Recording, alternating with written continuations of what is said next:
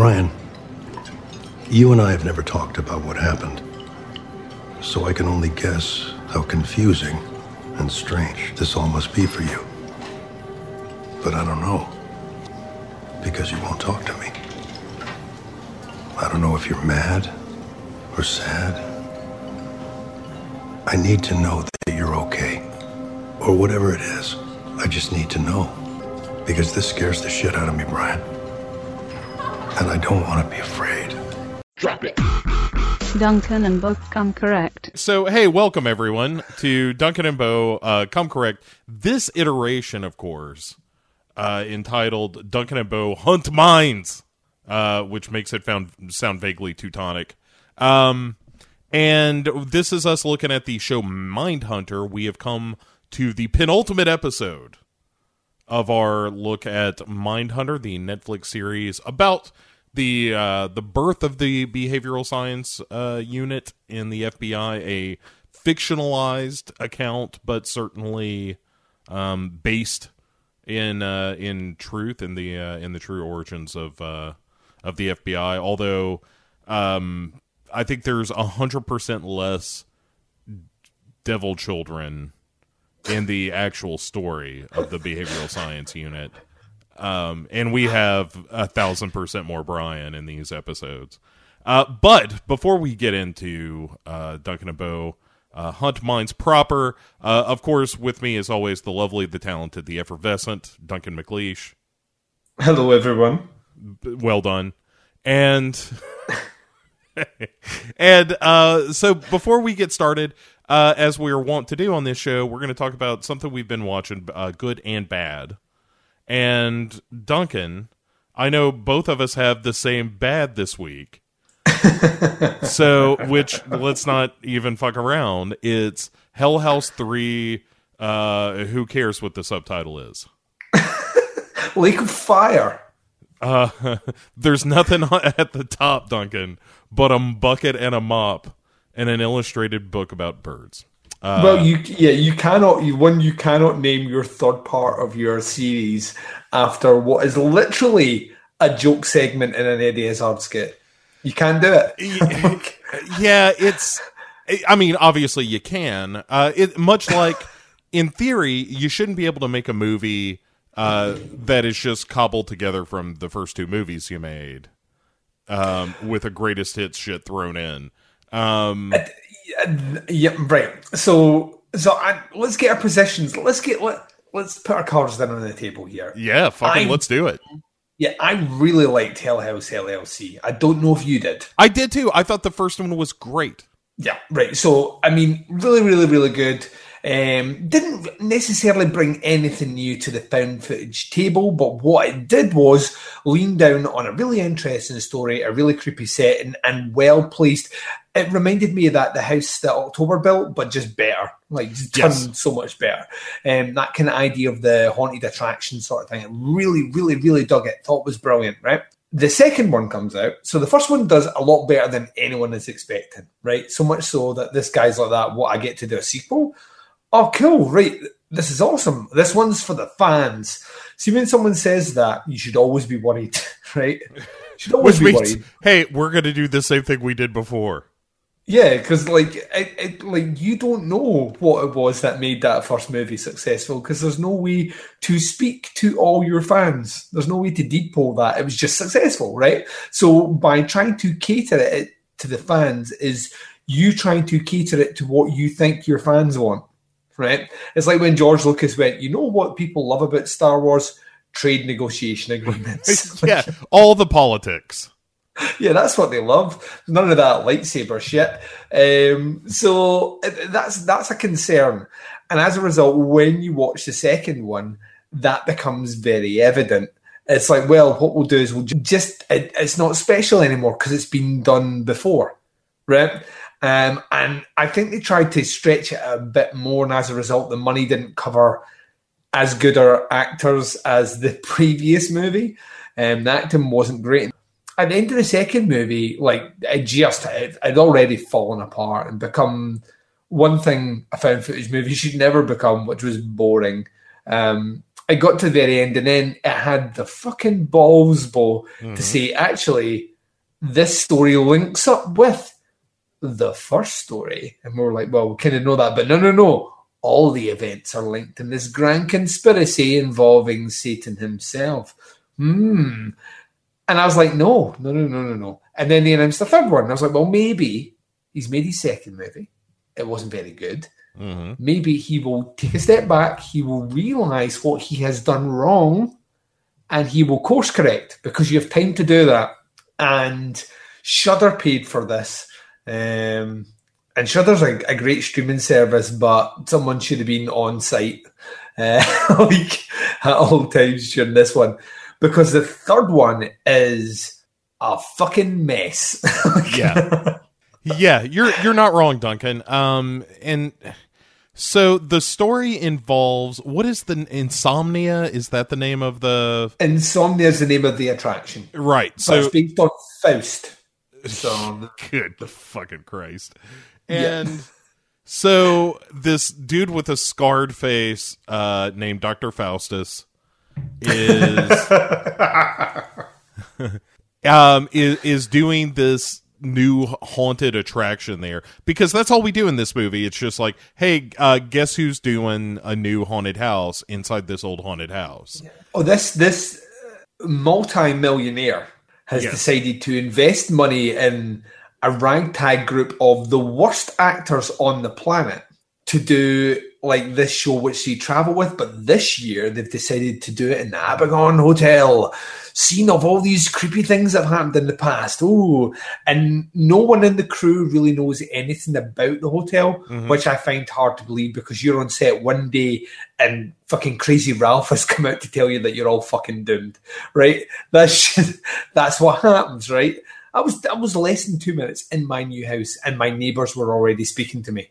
Right. You know what I mean? That's just, people are nosy, right? I'm going to pay to see a reenactment, a modernisation of the play of Faust, done in this creepy haunted thing, you know, like this hotel that people have died and disappeared in, but everyone in the surrounding area is going to buy tickets to. Doesn't make any fucking sense. Yeah. Just fucking Bo. This was the start of the pain. Yeah, right. So all of that happens. There's something about a lady reporter who works for the same show as the lady reporter who went missing from the second movie. She's the replacement. Right. And oh my God, Duncan, it's just dumb. It is such nonsense. And then, of course, by the end of the movie, the same thing happens that happened in the first two movies, which is... Oh, no. No. That's not what... No. The end of this movie is... It does not... I would be fine if you go down the whole right any movie, because they go full Jesus, full God. You know what I mean? Yes, you're right. This ends up in fucking heaven. Yes. Oh, I had almost forgotten this last little coda on the movie where it's like, oh, fuck hey, this movie. Dude from the first movie, what are you doing here? It's like, oh, I'm dead, just like you. What? Yeah. Oh, it's so fucking dumb, Duncan. Yeah, because what's I'm spoiling the fuck out of this. I don't care. Don't watch this movie. No, nobody should watch this movie. No. So basically what happens is, as Bo alluded to earlier on, this movie is really just collections of clips of the scary bits from part 1 and part 2. Whenever anyone mentions one of those characters, it was like that time Steve disappeared in the drawing room, and then all of a sudden you get the clip of Steve disappearing in the drawing room. Yeah, it's like a shite version of Family Guy. It's 100%. It's the clip show of horror movies. It really is, and it goes through this, and the story's not interesting. The main story is not interesting at all. And this millionaire guy with a scar on his face, it turns out he's been in the background all along the previous two movies, which I don't think he fucking was. And to be honest, I don't have the inserted of him actually did exist in them, or if this is just fucking retconning. But basically, he had died in a car crash and passed over. For 2 minutes he was dead. And this is the justification for him giving up his life to bring down Satan and the hotel, and thus save everyone, save everyone's life, because everyone dies at the end of this movie, and then he sacrificed himself to bring them all back.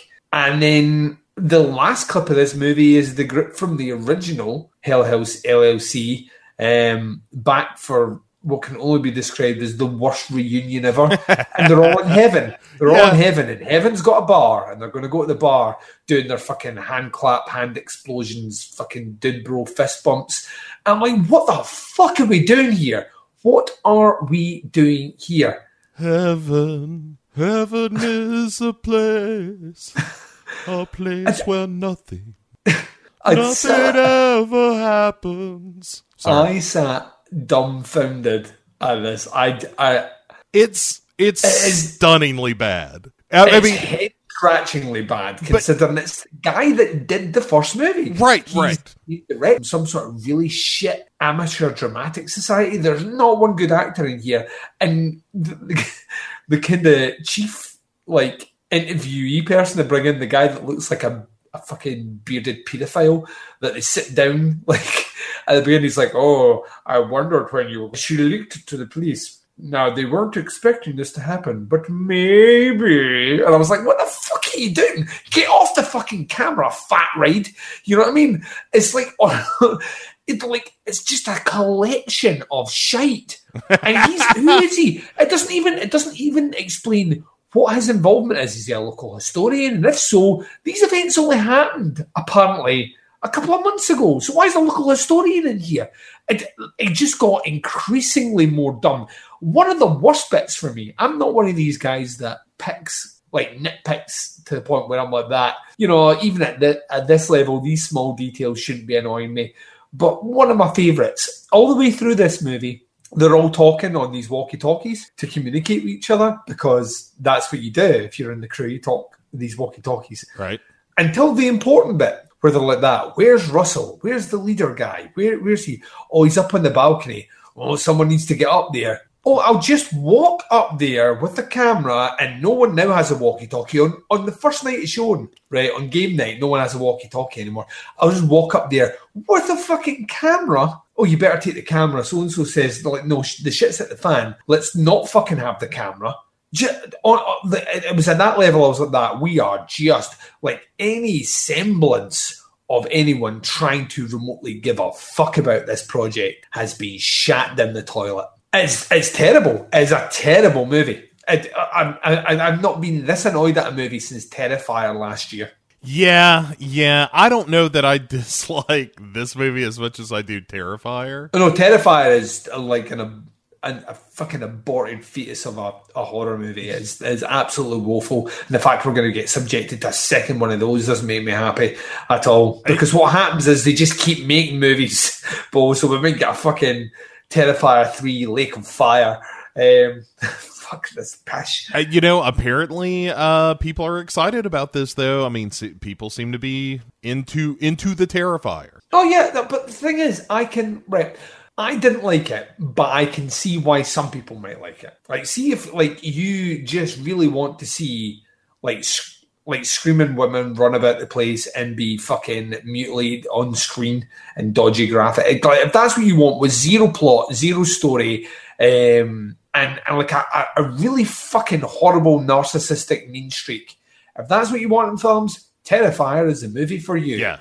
I like a bit of depth. I like a bit of character development. I want someone that I can actually root for. Mm-hmm. And I mean, the announcement of that second movie, everything made sense to me about what they're going to do with that, because they did a Kickstarter because they wanted to do one graphic kill that will really shock people, and I'm like that. That's basically what he did in the previous movie. That's all anyone talked about the previous movie. And they have tried so hard to make Art the Clown a fucking pop culture icon. They really pushed that, and I get cynical about shit like that. But yeah, I can't understand anyone being like, you know what's really good? Those Hell House LLC sequels. Because they're not. Yeah. Like, at all. Even a little bit. Unless you purposely go... And the thing is, this is how I know it's just shit, is because you have an affinity for bad movies, right? You enjoy a good bad movie. So if you're telling me that you think this movie's shit, then I know that it doesn't even qualify as a good bad movie. Yeah, Which it's not. bad. It's right. It's just uninspired and lazy and boring. And it's not like, yes, when the dude shows up and is like, I was wondering when you guys were gonna finally give me a ring, and you're like, oh my god, the The unexpected comic book guy has just been brought in here. The worst sequel ever. Yeah, I mean, it's that kind of character where you're like, wow, you're just fumbling over yourself to cram as many like shitty horror tropes as you can. And in a sequel, there is almost no shittier a trope than, oh, here's the expert that knows all about the first two movies, so every time you have to, like, you know, well, what happened in the first movie? Here's, you know, Fatty McNeckbeard to tell you all about what went down in the second act of the first movie. Yeah. It's like, well, and then the most horrifying thing of all happened. Oh, he says a bit at the very end where they're like, some people believe that he died for 2 minutes and crossed over to the other side. I don't know about that, but maybe. And I'm like, oh, fuck yourself with a rusty chainsaw. I actually wished Art the Clown showed up and dismembered him. I would fucking pay money to see that. Make that happen, fucking Terrifier director. Fatty McNeckbeard and eviscerate him on camera for me. I just can't. It just a load of shite. Really, really, from start to finish, that movie was just a load of shite. And I found myself just like perplexed by the fact that this is the same crew that did that first movie. And I think it is the Eli Roth thing, isn't it? That maybe that first movie was great by accident. Yeah, it's it's the accidental good movie. Yeah, and then you kind of hope that you give them the benefit of doubt and say, well, maybe this is a future talent, and I can't wait to see what they do next. And then they reward your eagerness with shitting in your pocket, and then just waiting for you to put your hand in it. With shite. Honestly, man. Honestly, I just... Right, like... whatever this guy does, like the original Hell House LLC is a more than fine example of found footage horror films. It's sort of this example of what you can do with not a lot of money and just hiking, sort of spiking the creep factor of your movie, because that movie excelled at the like, oh, you move the camera away and then it goes back and something's changed. And but I'll tell you, the third movie has one bit where I was like, this is what this movie should be full of, and it's when the girl does the dare. And yes. She goes, and see when she goes into the basement with the clown, and she goes over, she kisses the clown, she turns around, and the clown is facing her. Yes. And I was like, that's what this movie should be. Right. Because that's what made the first movie special. It was small changes in the background. It was none of this glitchy screen and then fucking Satan's bald-headed fucking spokesperson showing up he doesn't make it. It was like the worst kind of shit. This is like the new shite Pinhead. He doesn't make deals like this child. Oh no, child. This, there is no God in this hat. Fuck off, man. Honestly, this is just pish. But you got that one clip, and I was like, oh, because it happens kind of at like the 30-minute mark. I was like, oh, here maybe he's done the right thing here, and then no, they don't revisit it. They bring the clown bit back one more time in a tawdry thing that goes nowhere. And the rest of it's all these black robe people that are fuck this pish. Fuck it, Bo. I award it 0 stars. Fuck this movie. It's real bad. It is real bad. It's unfortunate that the first movie is as much of a surprise as it was of like, oh, this is really good. It felt like finding, that kind of diamond in the rough. Yeah. That's like, hey, here's this, the little movie that could, I felt that way about, you remember that vampire found footage movie Affliction? I loved Affliction. Yeah, where it's like, man, they didn't have a lot of money, but they had a great idea, and look how well it came off. And how surprisingly good it is. And I've kind of wanted to feel the same way. Like, I felt like the second one was like, this just isn't very good. This feels like a retread. And then the ending of teasing this greater conspiracy and stuff, I was not in for. I was like, that's real dumb. And yeah, I mean, I just don't understand why, The guy clearly fancies himself as a bit of a, a horror landscape artist. You know what I mean? Like someone that can really, really, like pen this big interweaving interest, and that's not what these movies are a vehicle for. And the sad thing about them is this is kind of what these movies are now becoming vehicles for. I mean, Paranormal Activity, the further you went down that rabbit hole, the more shite happened. Let's be honest here. It starts off with, oh, right, it's a weird creature. Then it becomes oh, look, it's a weird creature who is in the house next door. And then it became oh, right, well, it was a witch's coven, which was started, 30 years ago, which caused this. And then it was like, well, it's like maybe the witch's coven's still on the go, and now there's cholos for no reason at all. Hey, I stand by the marked ones. I think that's one of the better ones. Fun. It's a fun movie, but then we have dimensional doors that lead you back into the more they start adding to it, the less interested I am, because I'll tell you, when I was watching the first Paranormal Activity, at no point did the question spring up, well, where did this creature come from? I didn't ask myself that.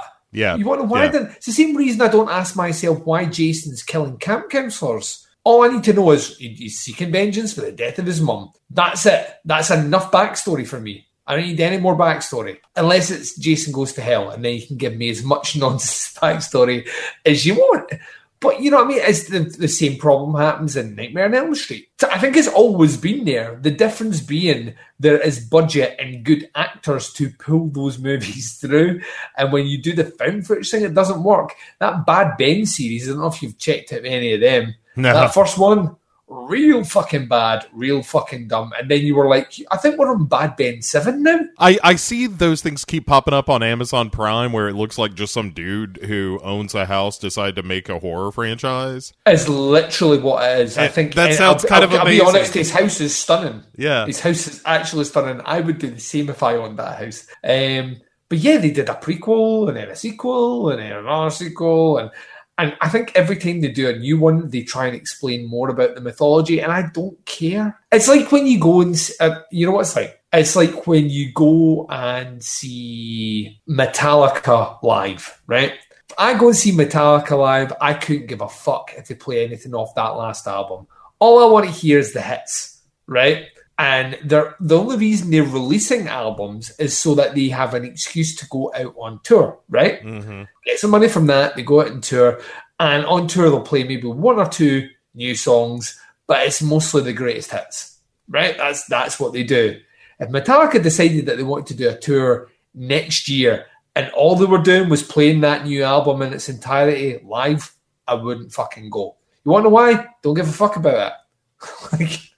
You stick to what you're good at. You stick to what people want to see, which is, the scares, the setups and all the rest, the stuff that works as a core. It's why Friday the 13th as a franchise is one of the more interesting ones to me, because it's like, here's the formula. Let's not deviate from the formula. And every time they try and deviate from it, my interest gets a little bit less.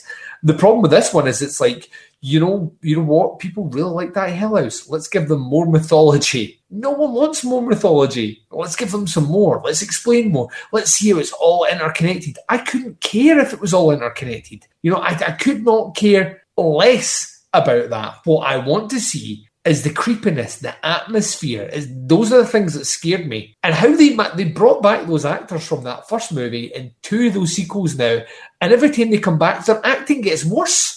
How is that fucking possible? Right. Like they are regressing as actors somehow. Yeah, it's like they're lowering themselves to the level of their cohorts.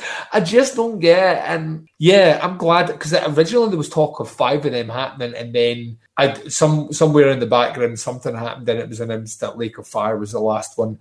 And I can only assume it's because Shudder saw it and went, we are not financing part 4 and 5.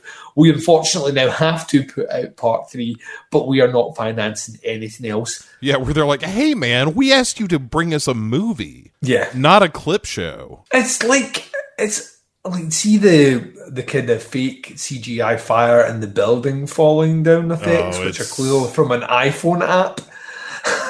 That's pretty solid. I don't care who you are. That's a good time. Oh, bro. Can we talk about something good? Yeah. What's your good? I'll tell you what I did check out, and I really liked it. And it's not horror, and that's probably why I really liked it, because I need to juxtapose something against the shit that I just had to watch. I watched a little A24 number called The Farewell. Oh, how is that? Really fucking good. Really, really, really good. Surprisingly charming, very funny, and very dark at the same time. It's about, to give the story, it's about a Chinese family living in America, mother and father, and a daughter who has a very expensive apartment in New York. And our parents live in New York as well. And she kind of travels back and forth. She's desperately trying to get into some sort of art school, but isn't really getting there. And they're kind of, the family's a bit weird. But she speaks to her grandmother every day back in China. And this is all like the first 5 minutes. Our grandma goes for a test and finds out that she has a really bad form of cancer, which is basically she has like months left to live. And the family decide that they're not going to tell her. Instead, they're going to set up this fake wedding using her cousin. Right. And the whole family's going to go over for one big celebration. Because in China, apparently this is a real thing, in China, they believe that the family should take the burden of knowledge of, like a disease like cancer and things like that. And if you tell the person, basically that's what kills them, not the disease. And it's excellent. I really, really, really enjoyed it. Thought it was, like I say, very, very funny. It's that kind of staple thing now for A24 when it comes to those indie comedies they do. Really, really, really good at them. But yeah, I saw that. I thought it was excellent. So that's my good. Excellent. I will very briefly. I'm going to slip this in as my good because it certainly comes in ahead of Hell House, Lake O Fire. But I saw the It Chapter 2. Did you know? I did see the It Chapter 2. And I think probably you and I, based on what you said in the last episode, which you were very good about putting that in a way that it didn't spoil anything, but seeing the movie, it was like, oh, I totally understand what he was saying. Yeah. But yeah, I'm kind of the mind it's not as good as the first chapter. The cast is excellent. My problem with the movie, I think, is that a lot of shit gets lost in that movie. Like a lot of the I don't know why his wife is in the movie at all. Yeah, Bill's wife, you mean? Yes, Bill's wife. Yeah. And there's a lot of this little stuff of like, if you hadn't read the book, I don't know that it would have necessarily played as well. Right. Yeah, I felt like it was a good Cliff's Notes for the books. I think that the ending got a little overblown in a way that I just wasn't really down with. I prefer it to that TV movie ending. 100%. Yeah. No, I'm not arguing that. It's yes, it far better than the miniseries, but I don't know that that's the highest of praise. That's a pretty low bar because that second half is really bad. There like it's not awful. I don't want to give that impression. I had a perfectly fine time watching it, but there were a number of times as I was watching it where I was like, I don't know that this is like well written or anything. It felt like the longer certain sections ran, the more I was like, oh right, why are we taking so long to get to the point here? And then other bits seemed really, really, really rushed, like what's his face? Henry. Oh, right. That whole Henry Bauer stuff is like... Yeah, it's like, blink and you miss it, you know what I mean? Yeah. Which is a shame because his introduction back as a character was fucking brilliant. Yeah, and that's also one of the, I think, the stories of the movie is that, like, there are moments that are fantastic. Yeah. And moments that I really, really like. you know, just from a visual point of view, like this is a really well constructed horror scene, you know? So I definitely had some of that, but also there was plenty of, I wish this movie would just get on with it. Like all the stuff with Beverly and Ben at the end of the movie, I was just like, none of this is landing for me, and I wish it were, because I like that relationship a lot, and it just never felt like it mattered all that much. I'll tell you what I did enjoy. Like, you were talking about the meanness of that first movie, and I'd said to you last week there was a particular scene that I thought was incredibly mean-spirited, and it's the one with the little girl. Yeah, that is really a nice moment. I mean, in terms of just being a horror fan and being like, oh, well, they got that part right. Yeah, dark as fuck, and like it just like reminded me very much of the nastiness of Pennywise as a character. The fact that he completely exploits the kind of the broken and outcasts. Yeah, I love that, the idea of him. You know, the fact that she had no friends and she's teased about this birthmark, which makes her instantly sympathetic. Plus, she's a little girl whose mum can't even be interested in speaking to her.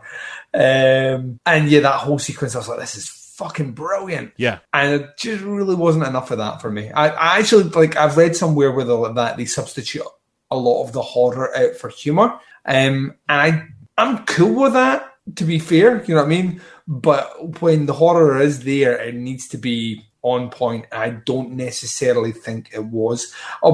That being said, I think I think they cast the adults perfectly.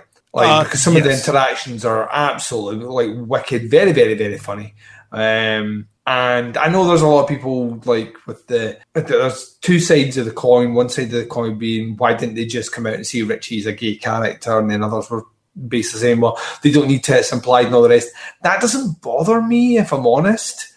I thought it was fairly self-explanatory. You know what I mean? If you need that actually physically said in a movie, then fine. I don't need that. I can read between the lines, and if my opinion's right or wrong, then it's right or wrong. That's what opinions are there for. But like, I thought like Richie's relationship with Eddie and all the rest, I thought all that was excellent. So, and even Stephen King was surprisingly interesting in the movie. He was pretty funny. Yes, that was one of those times where I was like, you know what, Stephen King, do your thing, man. It's hard for me to give you a hard time. You seem to just be having a good time, and it's not like Jordy Verrill where we're like leaning on him to carry anything. It was just a he's not out advertising Maximum Overdrive or anything with his weird squint eyes. Right. You know what I mean? He was like, and I loved the in jokes. There's like a good few references to King work in there, like here's Johnny and all the rest. Well, even though that's not him. the recurring gag about like Bill not being able to finish a book. Yeah, that's brilliant. That was very funny. I wish there had been more of that. Yeah, but yeah, at the end of the day, it was like, well, this is all kind of fine. There are some really like you said, the scene under the bleachers is really good. I think the scene opening the movie with what's his name, Adrian Mellon, I think is the name of the victim.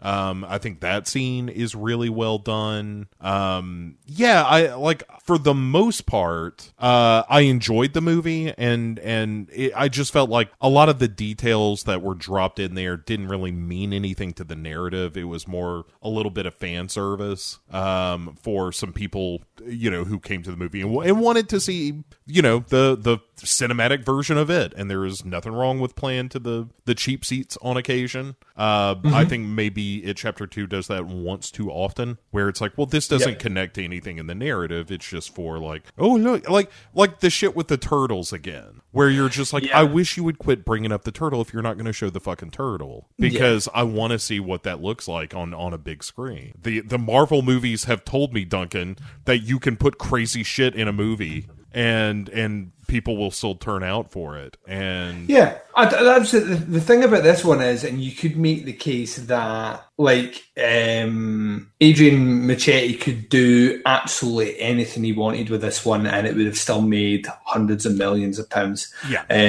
you know what I mean. So on that level, I'm like, you did the hard work on that first movie. You got the bums and seats, so to speak. Let's just go with it. Let's just go full king on this one, right? You know, like do all the weird cosmic shit and all that. Yeah. You could totally do that. He didn't. I'll tell you, one of my favorite scenes in horror this year is where Richie, as played by Bill Hader, who's fucking brilliant, is going on his big rant at Pennywise. And he gives him the deadlights, and he looks like Ash from Evil Dead, just out of nowhere. It is one of my favorite, because it's just so sudden, and I was like, oh yeah, fuck. Brilliant. Yeah. Why was there not more of that in the movie? Yeah, it's really good. Yeah, you know, again, I'm lodging it as my good entry. I feel like at the end of the day, what would you grade it out of 5? I gave it 4, and then on my second viewing, I dropped it down to a 3.5. I think 3.5 feels right. Yeah. I think it's good. I don't think it's great. I think that the first chapter borders on great. Yes. It leans that way far more than this one does. I'll be curious. One of these days, I'll sit down and watch them back to back just to do that to myself. And yep. It's it's fine, and if you like it a whole lot more, that's totally understandable, and that's fine. It just wasn't.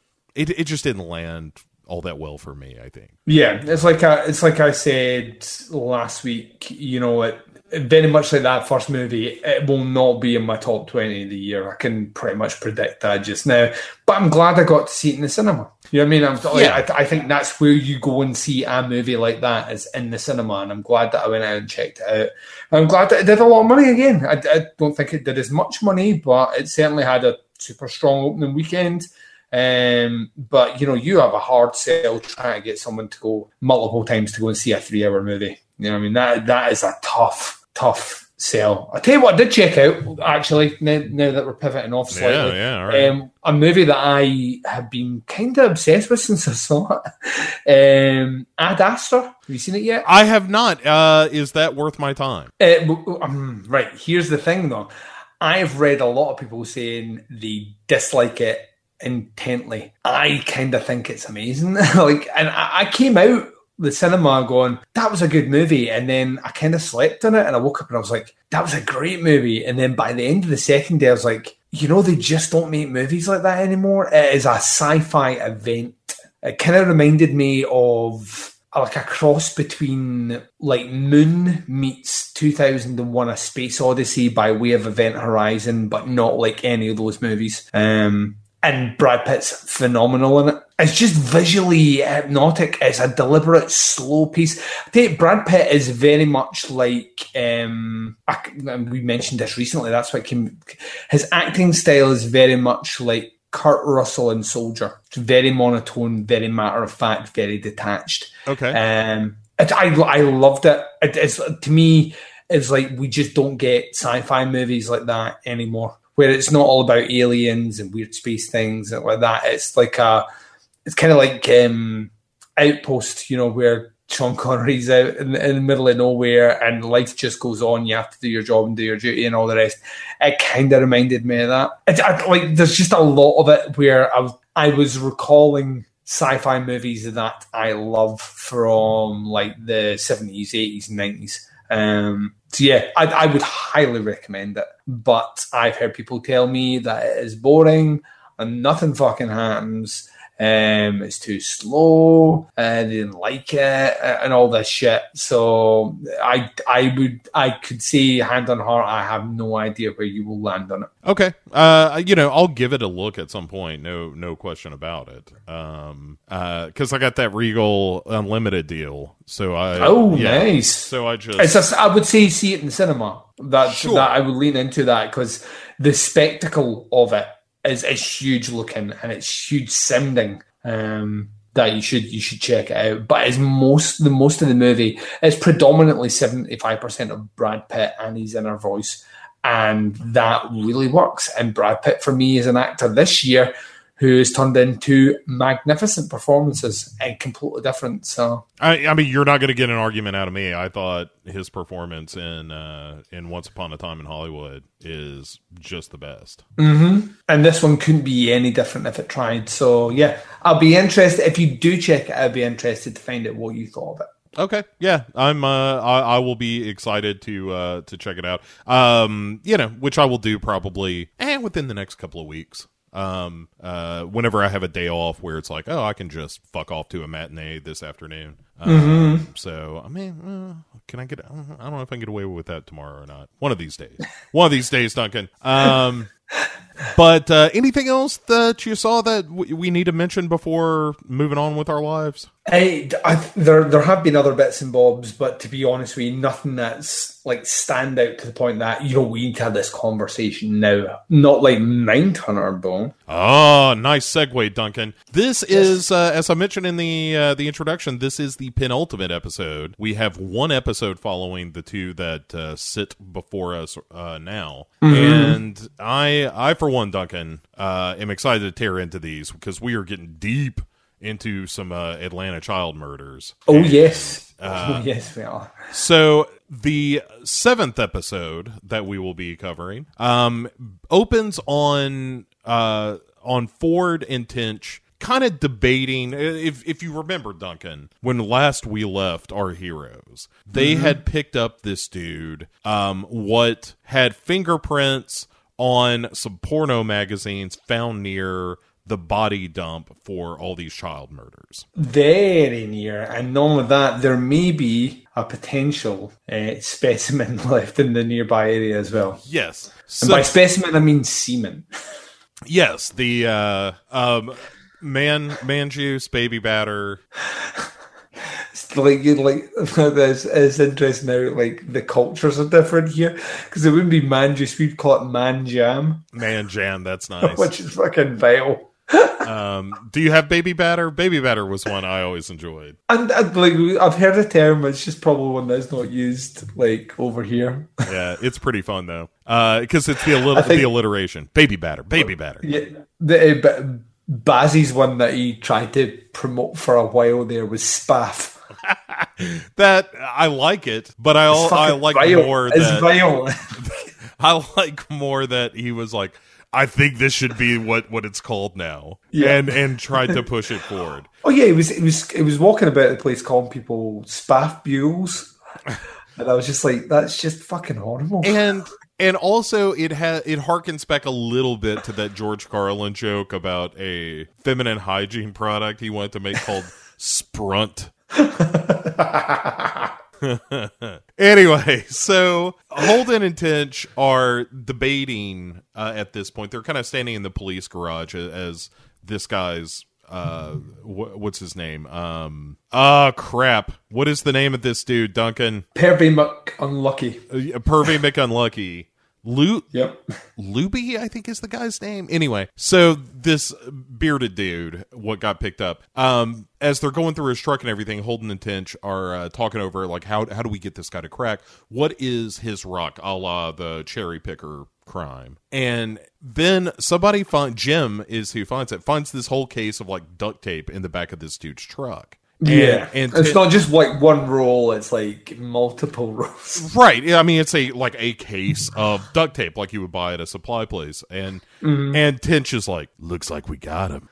And Holden is just like, this is stupid. Like, he's 2 seconds away from basically saying this is, it's not that this doesn't make sense. He's just like, this guy isn't our guy. Right. And that's the recurring theme of this whole episode is, and in fact, the next couple is Holden saying like, "Why are we fucking around with this?" Yeah. and that is his attitude. And then we go to credits and come back, and now we're with the interrogation where our bearded buddy is being interrogated by Bill and Holden. And they're like, "So, what do you do for a living?" He's like, "Well, I'm a plumber." And he looks a little bit like the dude from The Battery. He does a little bit, actually. Jeremy Gardner. He looks a little like, it's not him, but it looks a little like him. They should have still got Jeremy Gardner in. I mean, put Jeremy Gardner in everything. That's my motto. Yeah. But so, Holden is like, "Hey, so I see here you have a misdemeanor. I have a misdemeanor instead of a felony." That sound adorable. I know. I'm sorry, I don't think we can hire you. We've pulled your criminal record, and it looks like you've had a misdemeanor. Oh, aren't you cute? You're hired as a child babysitter. Right. Just a misdemeanor for touching children. But no, it's for his misdemeanor, Duncan, is for petty theft. Yep. And they're like, "What's that about?" And he's like, "Well, I put some money on a counter for these tires, and they said they never found the money." And kind of hard to argue with that, I guess. And they're like, "Okay, so where do you work?" And he's like, "Well, all over." He mentions a couple of places, and then he says Lakewood Heights, and that's where Holden gets all excited, like, "Oh, is that right?" And Titch is like, "So when you're in these places doing this plumbing shit that you do, you notice any kids around?" And he's like, I guess maybe. I mean, if they have kids. And then they're like, "Yeah, you work in the homes of black people too?" And he's like, "Yeah, I mean, I'm a plumber, man. I work everywhere." And Jim brings in some coffee and kind of makes a show of dipping his thumb into the coffee. Yeah. To kind of, let's take this guy's temperature on racism and see how he feels about this shit. And, but so the guy who looks like Jeremy Gardner, he kind of moves the coffee around a little bit, but doesn't drink it. And, and like Holden and Bill are like, "See?" And meanwhile, the guy is just like, "That guy put his thumb in my coffee. I don't want to drink it. Not because he's black. I just don't want somebody's thumb in my coffee." Exactly the fucking same. I'd be like that. Ew. Yeah. I don't know where his hands have been. Right. Like, this isn't about him being black. This is about him being a human being that put his thumb in my coffee. And Tinch is like, "Hey, you ever go to any clubs, any meetings, maybe the kind of meetings where everybody wears a sheet and hates shit?" And he's like, "Hey, man, I'm not in the Klan. Like, that's not me. I was raised to treat everybody the same. So, no, I do not fuck around with the Klan." And Holden starts stacking up duct tape on the table. And Tinch is like, starts badgering me. He's like, "Yeah, I see you go down Red Wine Road, do you?" And he's like, "Yeah, when I'm on the way to work." "Why are you stacking up all this tape?" And Holden is like, "Yeah, you have a lot of duct tape." And he goes, "Yeah, I'm a plumber." Yeah. Which is really funny. And then Holden brings out the big guns, which are the porno magazine. Yeah. And Bill is like, "We found your cum-soaked stroke mags 50 feet from a body." Yeah, this guy folds like an accordion ball. Right, and he's just like, "Oh, I'm so sorry." And they're like, "Yeah, now all you need to do is tell us what you're sorry for." Fully expecting him to be like, "I'm sorry I killed all those black boys." And instead, he's like, "Look, my first wife's pregnant, and this is our first baby, and she doesn't feel like fucking, and a man just has needs, so I went out in the woods and rubbed a couple out and just left those magazines there." It's their face when they hear they're like, "You jerked off in the woods?" Right. And they're like, "Yeah, this isn't our guy." Yeah, and Jim knocks on the door to tell him, like, not only did this dude just jerk off in the woods, all innocent like, but we found another body that was picked up and dumped since we picked this guy up. Yeah, and all of that, but the press knows he's in there. Right. Doesn't know him by name, but know they've picked up someone. Which, if you'll remember, the district attorney was like, "Hey, I'm going to give you a warrant for this dude. Just make sure that the press doesn't find out about it if if it turns out it's nothing," which is exactly what happens. And so Holden is incredibly pissed off in this scene because he's like, once again, I told you the profile is a black male in his like mid or early 20s to early 30s. This guy is none of those things, and we wasted time again, and another kid died. Yeah, it's like, what is the point of us being here to put all this theory in practice, to really shine, to do what Ted wants us to do, which is become the front line, the people that you turn to, if we're literally not going to do that? If we're not going to follow the profile, if we're not going to track down the things that we need, if we're going to discount all the things that I have said right from the start here, that this guy doesn't even tick one. The only thing he ticks is he is a man. That is literally it. Yeah. We could pull anyone in here.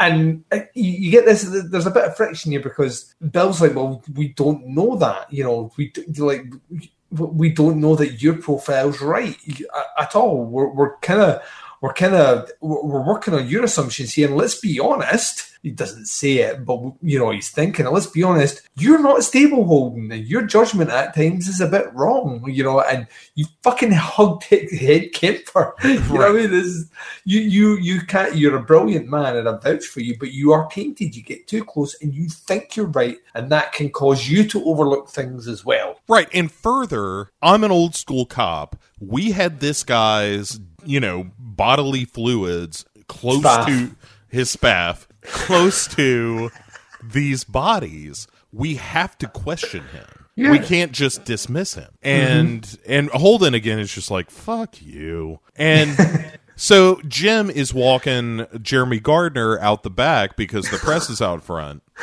And he's like, and she's got calves the size of canned hams.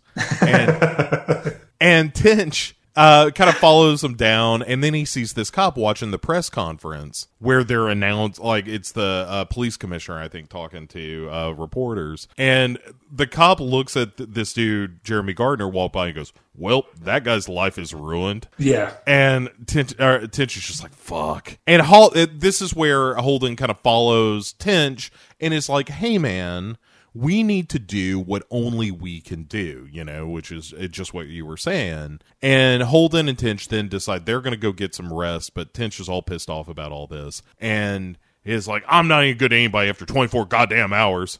God damn it.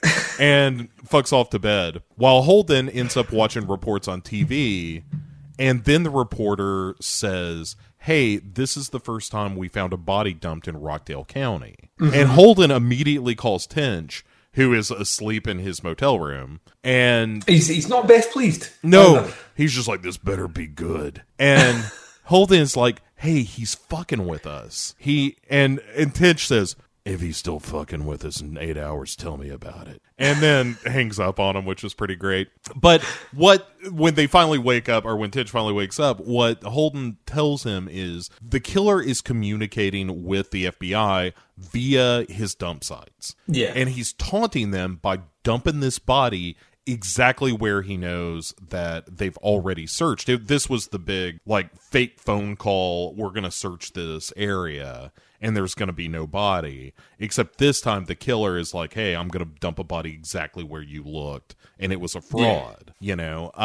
And they go to the chief and tell him what they've theorized here, and he is initially skeptical of Holden's idea, which is to lure the killer out of hiding by holding this vigil at one of the abduction sites, because there's this organization named STOP that is run by all the mothers who have lost kids that's kind of becoming this political movement in Atlanta. And they're going to have this big march, so Holden is going to kind of co-opt that march, and his theory is that the killer could not resist this spectacle, and so is going to be compelled to be there so they can get license plate numbers and canvass the people who are there, and just basically get a suspect pool out of the people at this march. Yeah, I mean, in fairness to the chief here, like, he's already, because obviously there's no concept of time here. This is running over quite some time.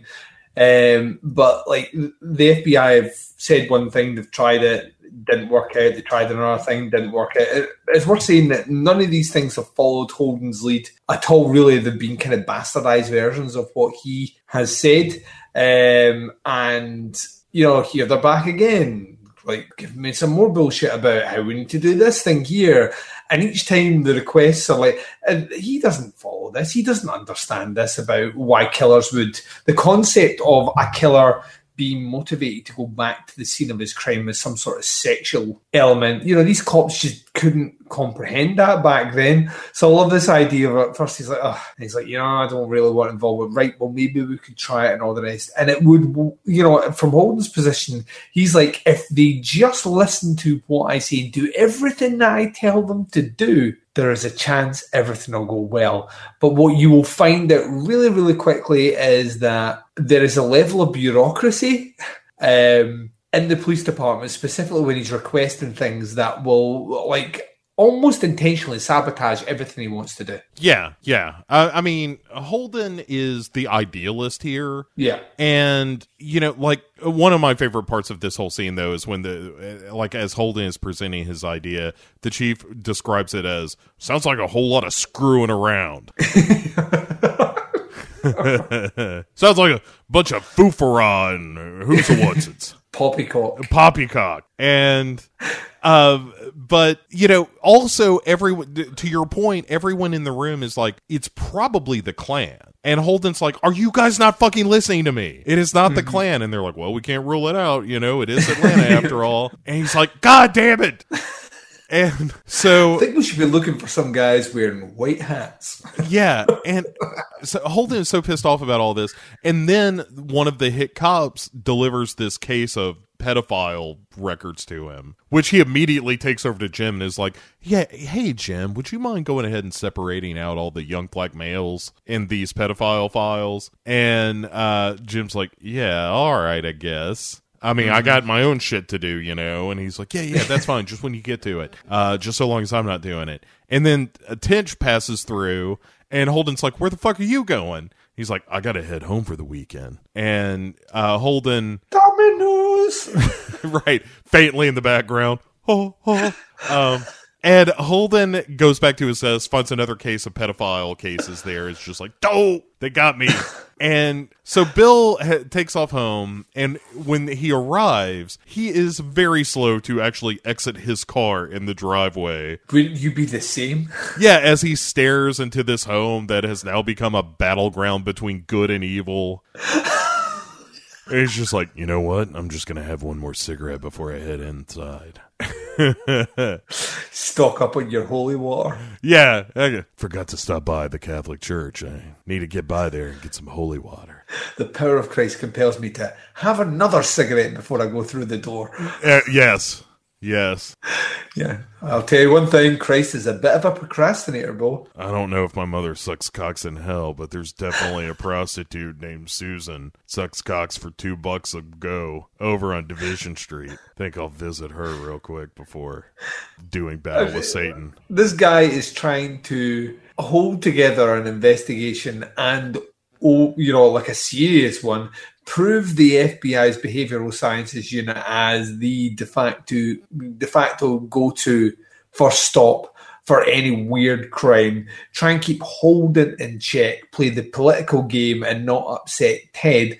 And at the same time as juggling a marriage that is slowly breaking down in front of his eyes and a child who is clearly Satan. Yeah, and he lays it down. I think it's in the next episode. He has he goes right through it all. Yeah, there are two moments in this pair of episodes where characters just roast somebody. Oh yeah, I know one that you're on about, and it's kind of amazing. It's pretty great. But anyway, so speaking of a future scene in which someone is roasted, Wendy and fucking Greg are listening to the last interview with the gay killer. Yeah. And they're listening to that bit where like the interview has gone south, and Wendy gets called into Gunn's office as they're listening to this, and she goes up to check in with him, and Gunn is like, Wendy, nice to have you here. How'd you feel about the interview? And she was like, I didn't feel great about it. I know that there were some issues with Detective Jones and or Detective Smith. And he's like, yeah, it's clear Greg isn't up to the task. Greg's a real dickhead. And You know what? also I hope you don't take it the wrong way, but fuck Greg. Yeah, look, Put that out Wendy, there. Fuck Greg. you hire who you want to hire, but every time I look at that guy, it makes my balls hurt, and I don't know why. He's got a face you want to punch, it's like a real catcher's mitt of a face. And anyway, so she's like, you know what? I felt like we're inexperienced, but this is valuable. It actually helps figure out how the questionnaire should be, sort of phrased and shaped. And she's like, you know what, Wendy?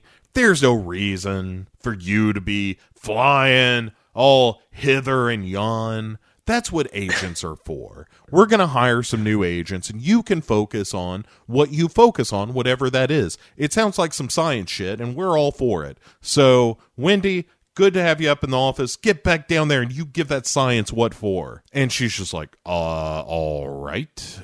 This seems like a real sexist piece of shit thing to have happened to me today. And Holden then goes to visit Miss Bell, who is one of the mothers. She's kind of the one who gave him some shit in the last set of episodes where she's like, hey, take one of those like Rice Krispie treats. Be sure you pay for it. She's that lady.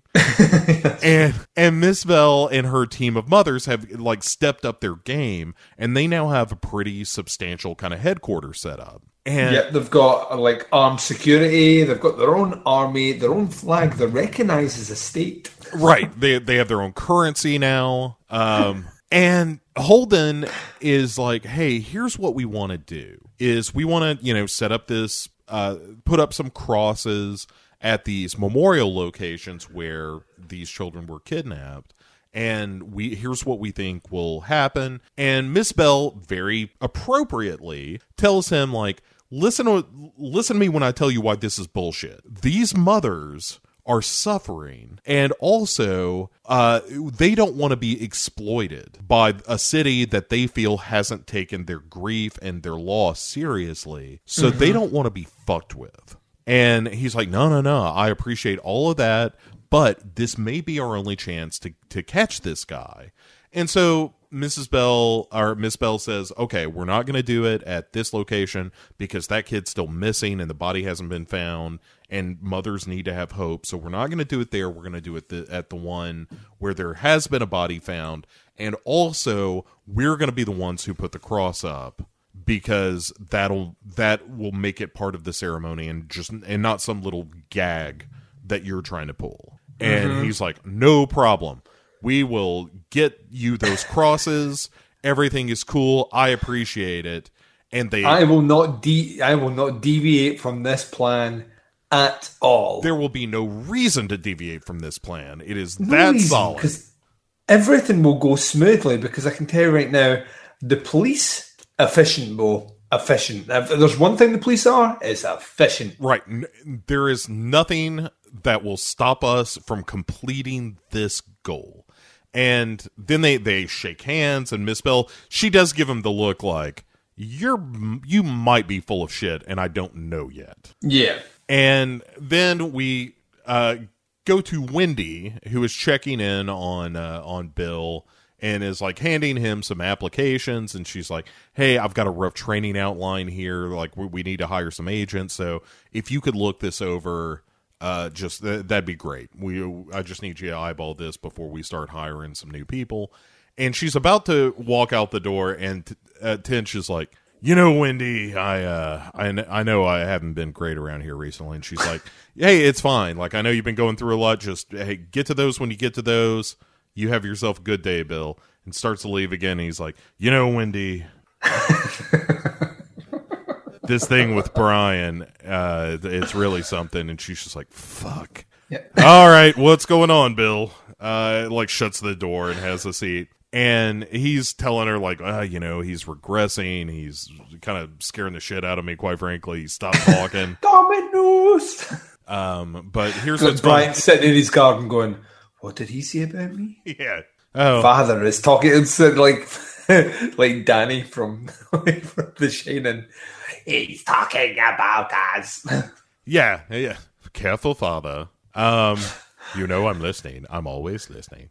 And he's like, I'd hate to ruin Wendy's relationship. Dominoes. Oh, I will sour a relationship. Look what I did to Kim Kardashian in that 4-day marriage. That was Brian. Remember Kevin Federline and Britney Spears? That was me too. Dominoes. Princess Di and Prince Charles. Oh, boy. Dominoes. What a sin. The paparazzi are evil. You know that, father. They are the tools of Try the devil. my winged spawns of Satan. Right, like the monkeys from Wizard of Oz. Fly, my pretties. Snap pictures of celebrities in the most dangerous as possible ways. and Bill is like, he stopped talking. The cat started. It's a real weird time around the Tench house. And he says, we got him at 3. And when we asked the dealer, or the salesperson or whatever that gives you the babies, they were like, "Oh yeah, this one's totally fine, like totally good. The first 3 years, no problems." Mm-hmm. And he's like, "I don't know what happened in those first 3 years." And Wendy says, "Bill, it's not your fault. Can I go now?" And he's like, "Well, I'm just worried, Wendy, that." What if this is just who he is? What if something happened in those 3 years that made him this way? And she's like, probably. I don't know. I'll see you later. I'm going to go get some lunch. I skipped breakfast, Bill. Sorry. I got to get out of here. Yeah, I'm getting hangry. Yeah. And so Bill is about to head back to Atlanta and is saying goodbye to Brian, who is just silently staring at his toys on the floor, trying to make them float. He's just like, this power has not yet manifested itself, but I know I am capable of it, for I am capable of everything. Yeah, he gets to a point where he walks past the mirror and sees himself as Sam Neill, like 25 years later. Yeah. In the White House for some reason. Yeah, like the dogs just bark at him all the time, so you can't keep him inside anymore. And Nancy is telling Bill, like, I can't keep doing this, man. Like, this is you are gonna kill yourself. You're not sleeping. You're not eating well when you're down there. We need you here because Brian. I don't know if you've been paying attention. Brian might be a little scary. And just as they're kind of getting into this, Miss Leland, the social worker, shows up. And Bill is like, "Oh, did we write something down on the calendar wrong?" And she's like, "Nope, totally surprise visit. Let's check in on you and your doings." And this is another one of those moments where she's like, "Hey, it looks like you're about to go somewhere, Mr. Tench." And he's like, "I certainly am. And let me tell you all about my murder interviews." And Nancy is just like, "Ixnay on the Ariel killer say." And she's like, murder interviews, you say, that's fascinating. It's always something I'd be interested with because, in my field of work, we like to think that these actions, the insights into how someone is brought up could create a killer. And then she's like, say more, Bill. Yeah, I mean, it's another situation where he's like, "Yeah, I'm going down there to work on the Atlanta child murders." And she's like, "Oh my God, that's, that case is it's so horrible. And what do you guys do?" And she's genuinely interested in what he does. And then Nancy is like, "Let's go get Brian. How about that, everyone?" And everybody's just like, "Okay, I guess bring him in." And Brian, she brings him in. She's like, "Hey, Brian, you remember Mommy's friend Miss Leland?" And he's just like, "No, Mother, I do not." But then again, time exists simultaneously for me. I am both remembering and forgetting everything in the blink of an eye. At any given moment, I contain the entirety of the universe's knowledge, and also the mind of a child. Yes, it is that dichotomy that makes the spawn of Satan such a fearsome creature.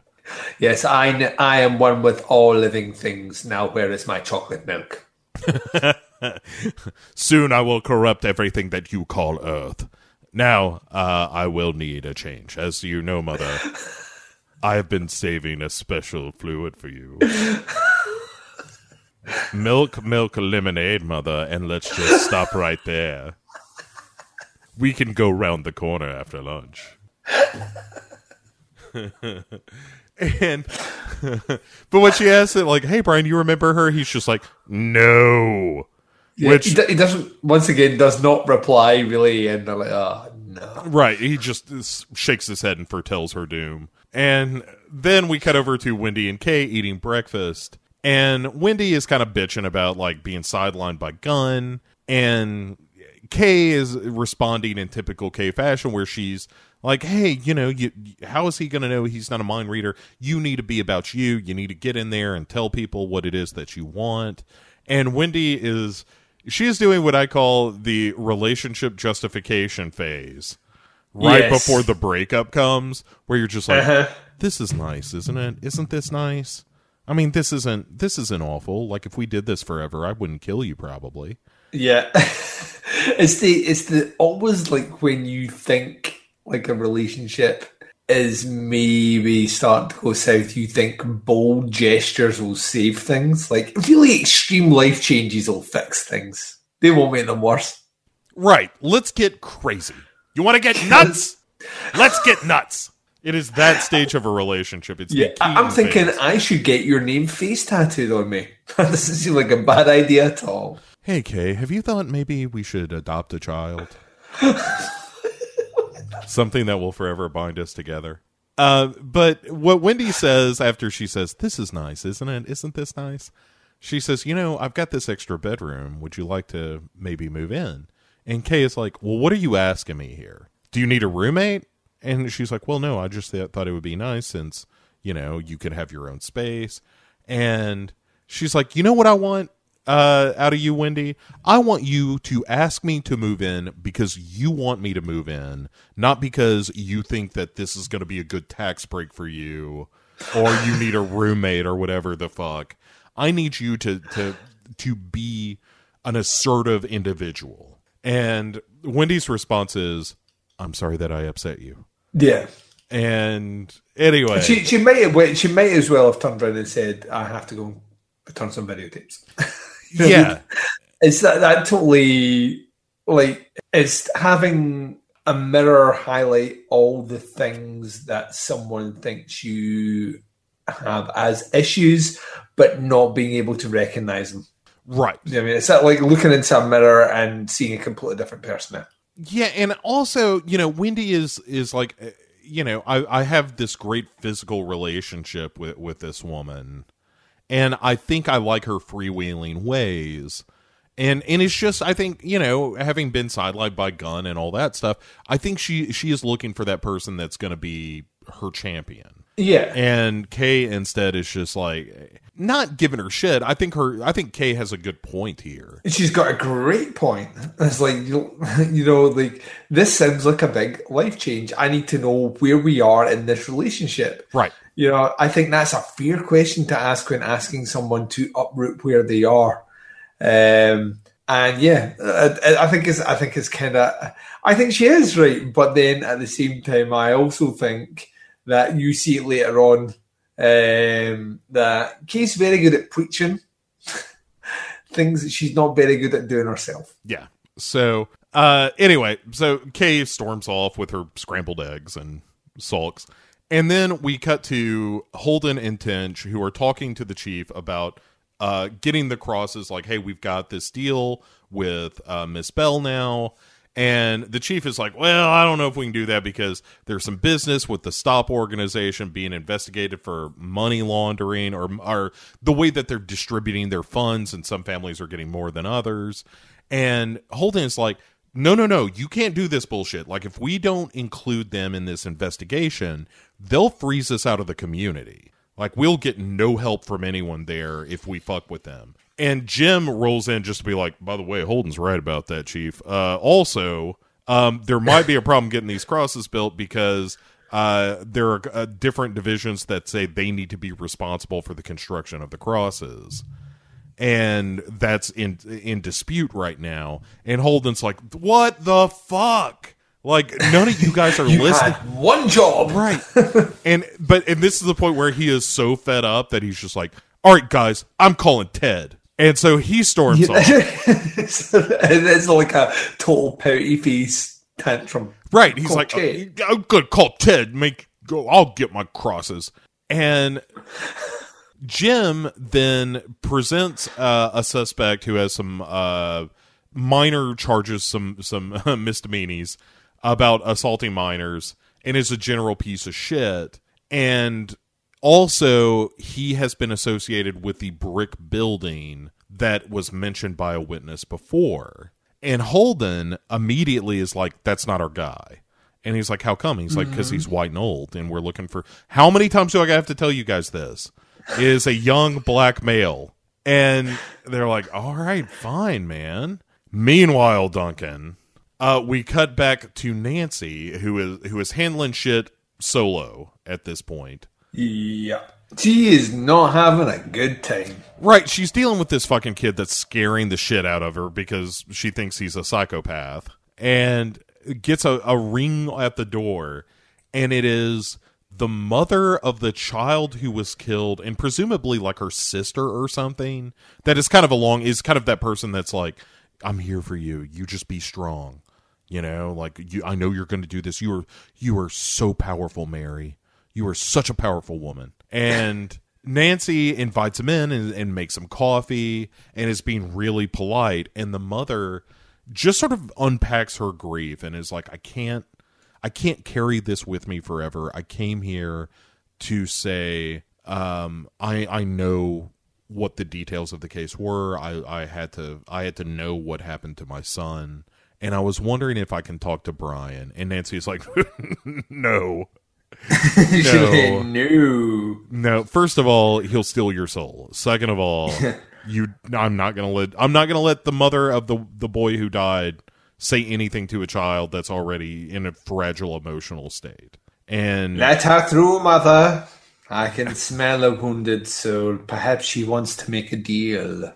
I want to ask her what itches now. Tell her I love her suit. Yeah. Ask her if it toughened the nipples, mother. And so, but Nancy is like, no, it is. You are never going to talk to my child, evil as he is. And then the mother takes Nancy's hand and says, I forgive you. Yeah. And this is the point where the sister or whoever does the smart thing and is like, I think it's time for us to go now. We need to get this woman out of here. Right. Well, just like, hey, we have accomplished all we can accomplish here, and this is only going to get bad if somebody stays any longer. And as soon as they leave, Nancy just loses it. She just sobs. And which is totally understandable. Again, I mean, that is a heavy, heavy thing to deal with. It's a human thing to do. Yeah. You know what I mean? Like, I feel sorry for Nance. I really, really, really do. Because, right, what Bill is, let's be honest here, being not supportive at all is shirking a lot of responsibility at home. Yes, you could argue, and I would probably agree with it as well, he has a very important job to do. But his family is disintegrating. And she's trying to hold it all together. And every day now, there's another event with Brian that just is destroying her. Yeah. And then this shit rolls up to her door. Like, she's trying to piece her family back together and bring back a degree of normalcy. And then the mother of the killed baby shows up and is wanting to see her kid and forgiving her and all the rest. Yeah. Brutal is what this is. Yeah. It's a really tough scene to watch. Like, and the actress who plays Nancy is fantastic in this scene. Of being kind of tough and protective and all that, and then also being just totally devastated by what's happened to her. So in the next scene, Jim has gone to the Rogers house, which is the kid known as Patrick, also known as Patman, and who again, this is a back-to-back. Like, that scene coupled with this scene really got to me as I was watching this again, because it's the mother saying, oh yeah, he wanted to be a musician, and she pulls out this folder of songs that he had written and is going through, and she's like, well, there's this one, and here's one called like Good Lovin's on the Way, and oh, that's really my favorite. He was really good at this. And then Jim is like, hey, he know any of these other kids? And she's like, oh yeah, well, he knew this one and this one, but it was really when Aaron died that he got upset. And he's like, Aaron, I can't remember the Aaron kid's last name, but she's like, yeah, him. And he was like, he knew Aaron as well. He's like, oh yeah. And they just walk out her back door, and she's like, yeah, he lived right there, and it's just this house across the street. And she said, I remembered when Aaron went missing, that Pat came home and, or when they found his body, that Pat came home and said, and took me by the hand and said, oh, Mama, he's getting closer. Yeah. And you really, again, my probably favorite pair of back-to-back scenes in either of these episodes, where you had this devastating thing happen to Nancy, and also Jim dealing with this mother who had this son who felt doomed, because there was no, it wasn't like, oh, they're going to catch this guy. It's just like, no, he's going to get closer and closer until one day he gets me. And that's exactly what happened. Mm-hmm. And anyway, it was very good, man. It's powerful shit. This is where the show shines. Yeah, it was really like I said, it really affected me. Those scenes back to back, and then we have to further heighten the tension in the community. Duncan, there is a news report that all the cops kind of huddle around, where a boiler has exploded at this apartment complex, like a housing complex, and the locals think this is just yet another attack on the black community, because they're like, hey, the Klan isn't satisfied just taking and killing our kids. Now they're blowing up our homes. And they're like, according to the report, they're like, hey, the mayor's going to have this speech at a Baptist church later. Cut to the Baptist church later. And Holden and Jim are there just along the wall observing all of this. And the mayor is like, hey, we are going to leave no stone unturned. We are on the case. And even Holden is like, hey, he's pretty good. And Jim's like, yeah, he's the son of preachers, and this is kind of his milieu. And yeah, this is his audience. Right. And then the crowd starts to fucking turn on him, Duncan, where they're like, the crowds will do that, Bo. Where the crowd is like, what about the Klan? And he's like, hey, if I thought for 1 second that the Klan had anything to do with this, we would be investigating the shit out of them. But right now we're trying to figure out, this looks like it was just an accident. And they're like, nope, it was not an accident. And he's like, it could have been an accident. They're like, hey, fuck you. And he is effectively just shouted off the stage. And then Miss Bell stands up and starts speaking. And she's like, yeah, they say that they're not gonna rest until no stone is unturned. Well, we're gonna be the ones turning over all those stones. That we're gonna be the ones who do what must be done to wake this city up to the fact that black children are on the menu in this city. And just gives this rousing speech, and which ends with her saying, we will show the world who is the real strength of Atlanta. And it's like, fuck. She is for real. Yep. 4 more years. Right. Immediately, it's just like, I want to elect her to whatever she has run for. And then Bill is showing up late to all this, and Holden's filling him in about like, well, the mayor held this speech and he got shouted down, and then Miss Bell stood up and she fucking rocked, and I voted for her, and I didn't even know she was running for something. And also, the mayor has ordered this covert investigation of the Klan now.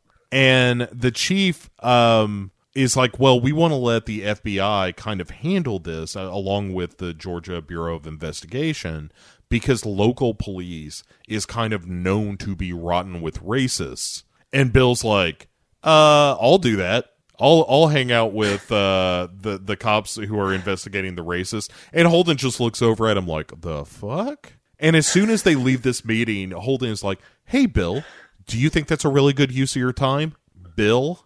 And Bill's like, look, I got a lot of shit going on at home. And Holden's like, I don't give a fuck about what's going on at home, man. Like, we're trying to investigate this guy who's killing kids.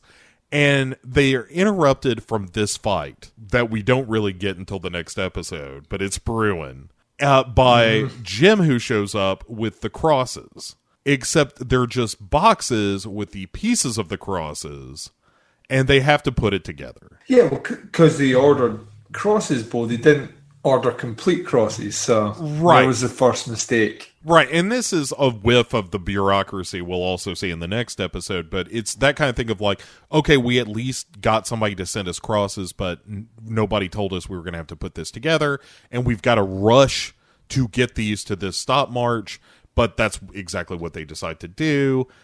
Bill freaks out a little bit after seeing a cross assembled on the ground, as you would imagine, where he's like, oh, right, my creepy kid who tied a dead toddler to a cross.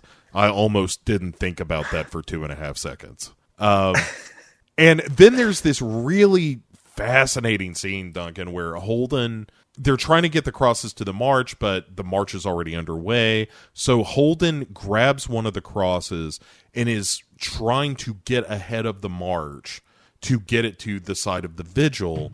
And there's these, like, the music is like the music of a horror movie.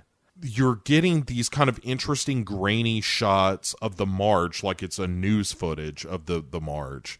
And in between these crazy handheld shots of Holden rushing to get, like, through back alleys and over fences and shit to get this cross to the vigil site, which he does as he's trying to hastily assemble this cross, and then looks down at the approaching crowd, sees Miss Bell giving him a look that's like, you fucking piece of shit. Yeah, you had one. We asked you for one thing.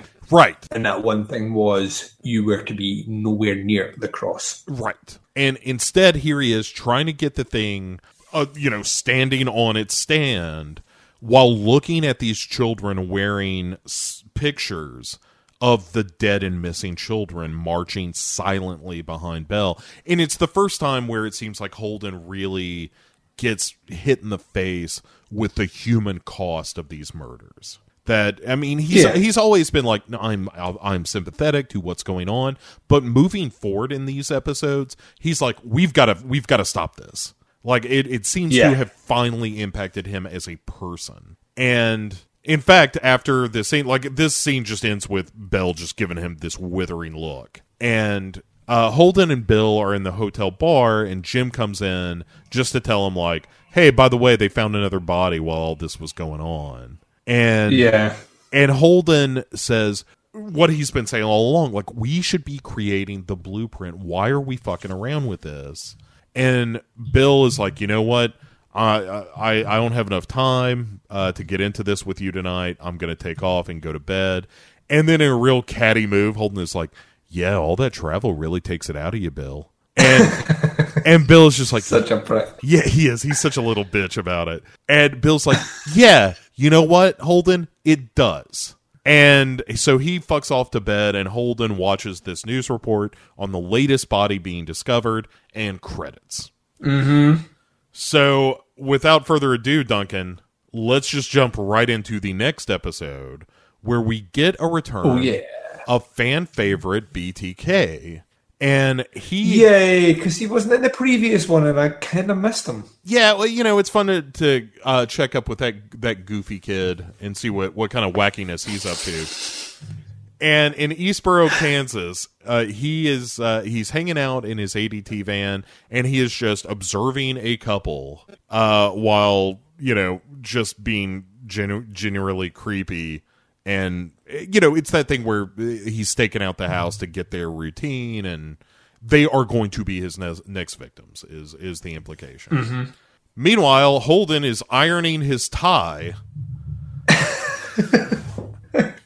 And have you ever ironed a tie? I have not. Neither have I. Yeah, that seems like a very Holden thing to do, but he's ironing his tie. Have you ever ironed a pair of socks? I have not. Neither have I. Yeah. I couldn't tell you the last time I ironed something. I've taken a couple of things to the dry cleaners, but personally I ironed something? Nope. And I don't take ties to the dry cleaner, by the way. But while he's ironing his tie, there's this really great not commercial, it's just a video that the mayor has done where he is sitting at a desk like fucking Scarface with a bunch of money piled up on it, and he's offering $100,000 for information leading to the capture of the killer. And he's like, oh, and by the way, there's going to be a big concert with Sammy Davis Jr. and Frank Sinatra in support of the stop movement, the mothers who are victims of this killer. And then it was like concert, you say, massive event where people may show up, you say. Right.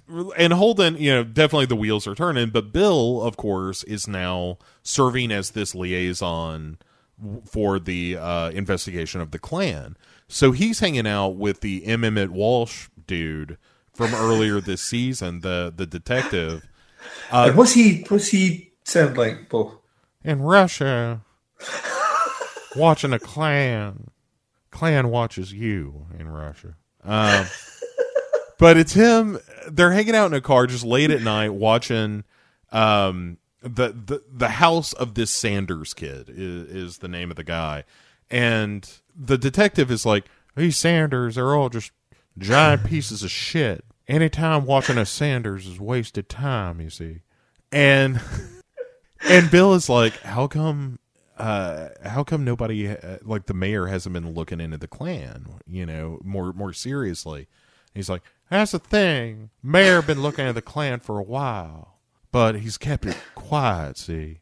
And then a call comes in, and it's like, hey, we got the phone tapped. Give it a listen.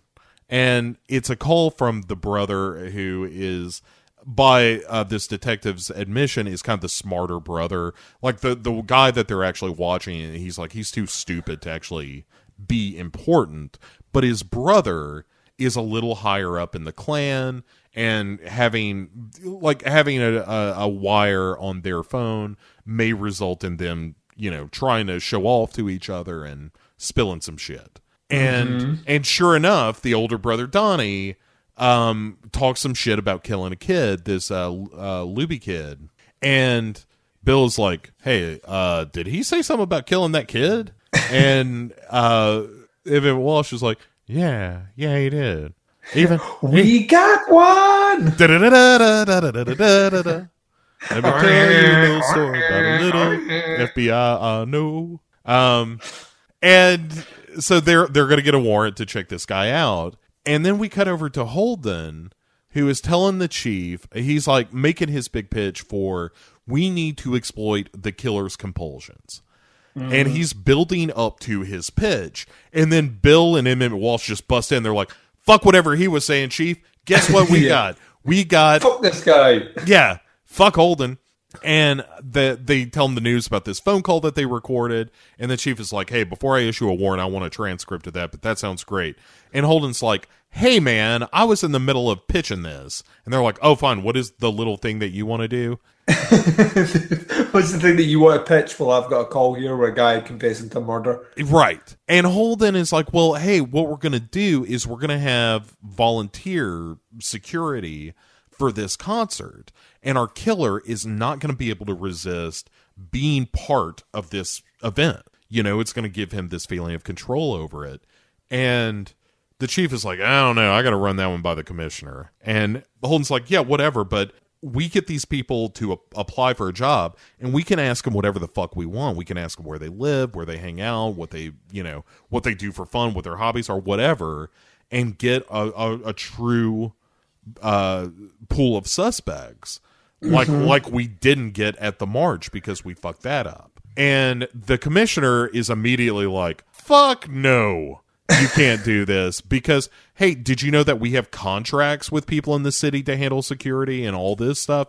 And Holden is like, either we do this or we just sit around waiting for more bodies. And the commissioner is like, it's a compelling argument. Yeah, I mean, it is. It's like, well, we do this or nothing. And the commissioner is like, okay, I'll allow it. But if I hear one peep outside of this room about you guys profiling a black suspect, I'm going to lose my fucking shit on you guys. And they're like, no problem. No leaky ships around here, sir. That is never going to be a problem. And, which it kind of isn't. But I do like the fact that it should have been. Yeah.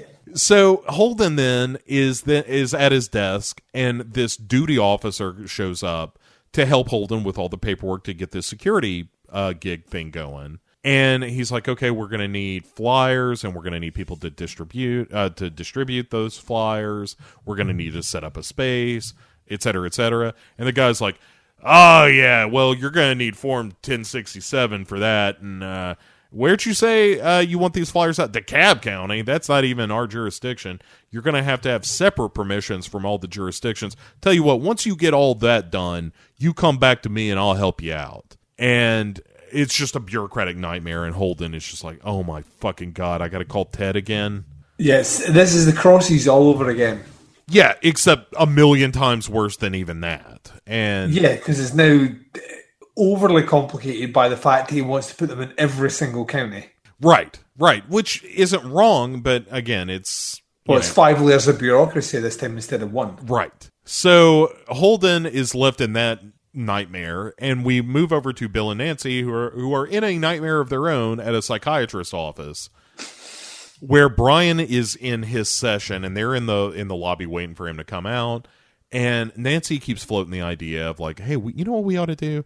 We ought to sell the house and move a little closer to Alexandria. Yeah. And he's like, Nancy, I think maybe the best thing for Brian right now is routine. And she's like, I don't know if that's true. Bill's like, what happened? Like, why are you bringing this up right now?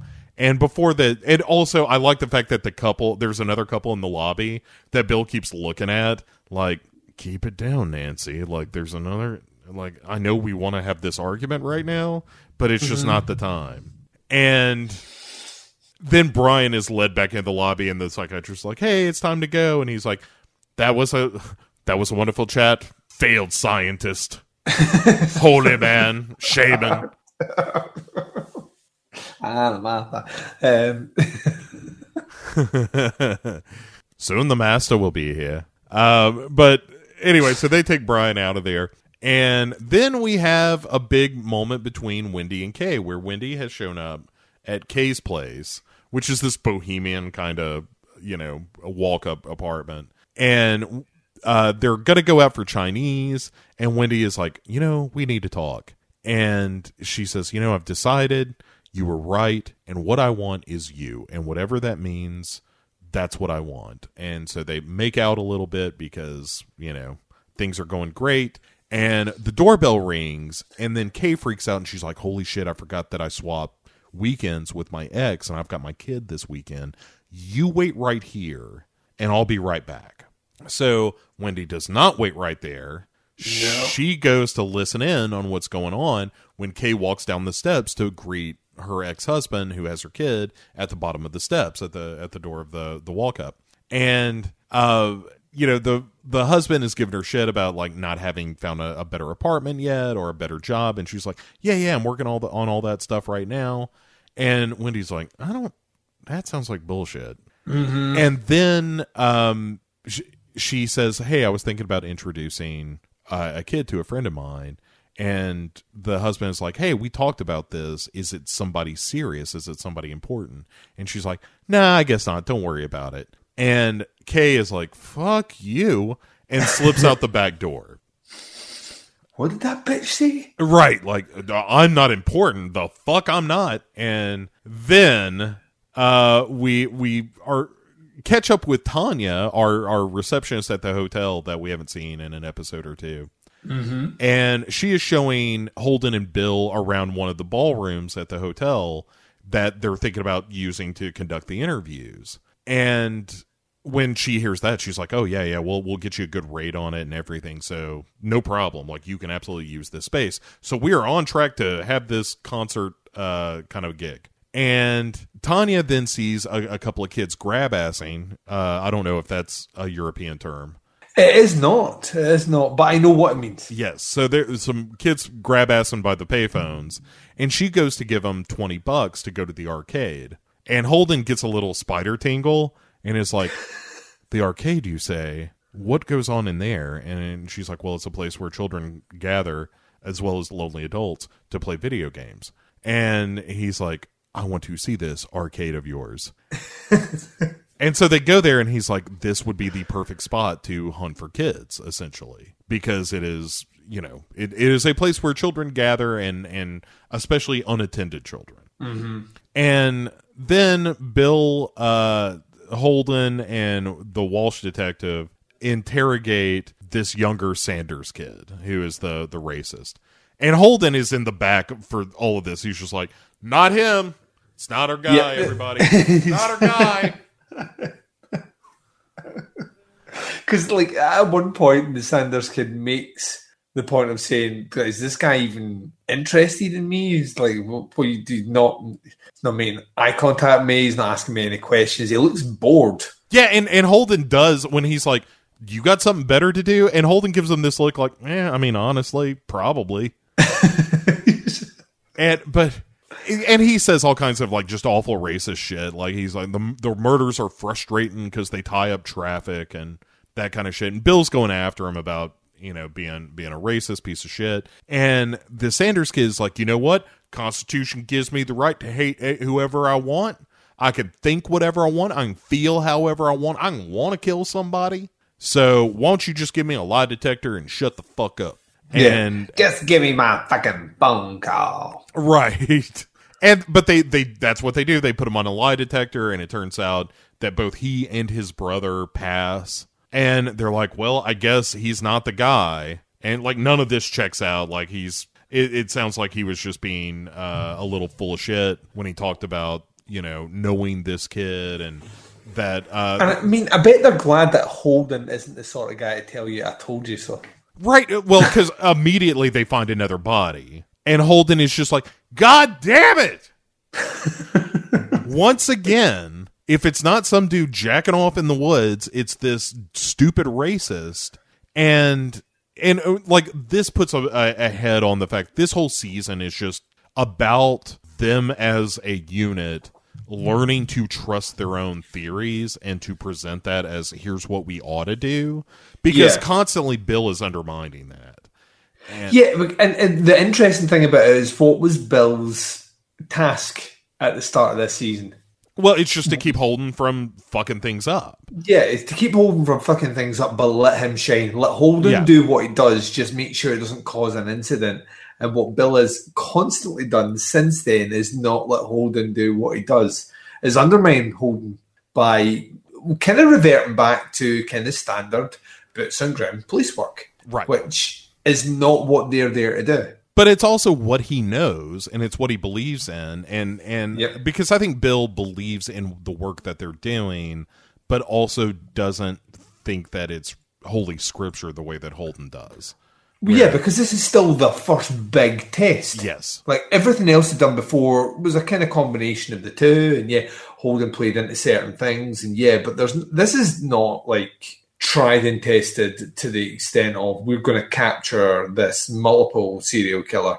That's not going to happen.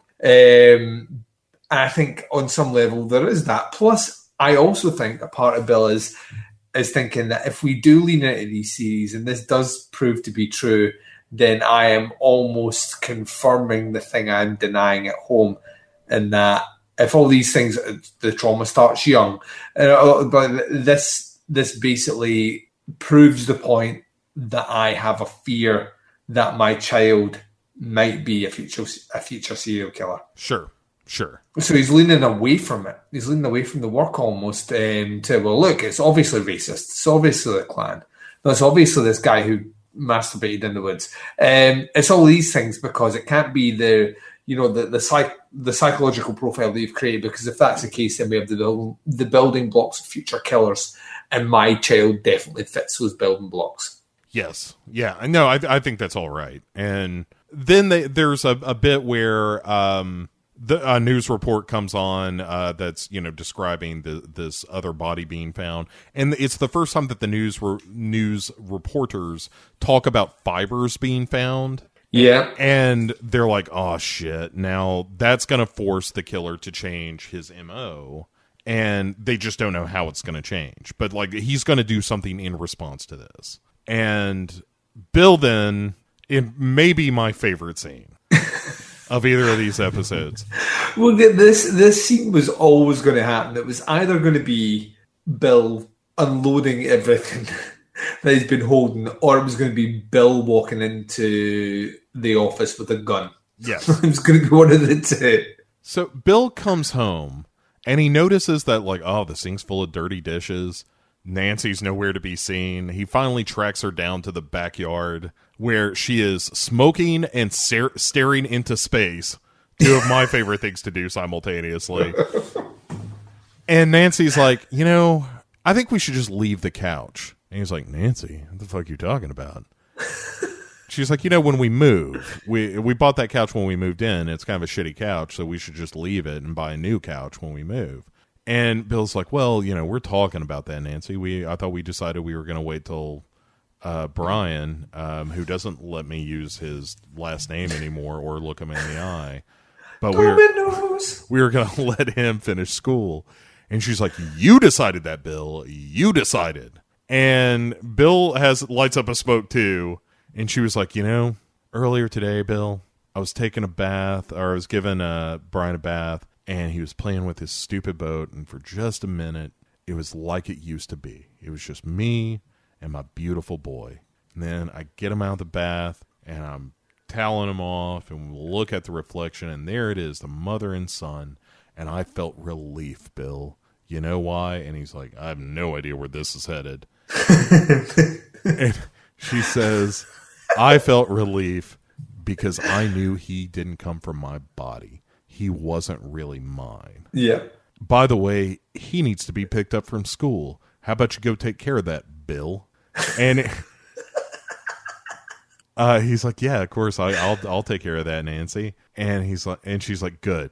I'm going out. And he's like, well, where are you going? I don't know. Wherever I go is where I'm going, Bill. He's like, well, when are you going to be back? Whenever I'm back. And, got a problem with that, Bill? Right. It's like, it is Nancy time. You can deal with that crazy motherfucker by yourself for a little while, because that's what I've been doing all the time. 24/7 is Nancy crazy kid time. And Nancy is tired of it. And so she fucks off, and Bill's just like, all right, well, this is all going great. And there's one scene cutting up this action where we see Holden show up to the duty cop that was like, well, you got to get permission forms from all these counties.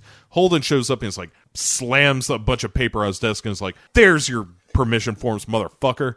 How about you get me some flyers? And the cop is like, oh, I wish I could. It's a little too late for that. I fucking hate this. Right, like, you got everything you needed, but we still got to canvass the areas and get them all printed up and all that. Yeah, you got everything I asked you for, but you just don't have the time. You just done ran out of time. What a bummer, huh? And Holden's just like, oh, you fucking cocksucker. And he takes off. Then we cut back to Bill and Brian, because Brian just walks alone out of the school as other children avoid him instinctively. Yeah. Buildings burning down behind him. Right. Crosses of all inverted. Eyes are just living flame. And he's, hello, Father. Another day of school has ended. They attempted to teach me, but it was I who taught them, Father. Who's there, like a priest running in the background going, the voices are in the walls! They're in the walls! Right, one of the teachers has hung herself. Look, Brian, it's all for you. Yeah, there's several classmates have clawed their eyes out already. Ravens keep slamming into the windows and killing themselves against the glass. Mm-hmm. Well, we got a bird problem. Janitors keep picking up whatever classroom Brian is in. There's a pile of dead birds right outside the window. You don't have to worry about finding him. Wherever you go, there's a dead mammal to be found. Yeah, we can hear them in the distance. They appear to be making the sound caca.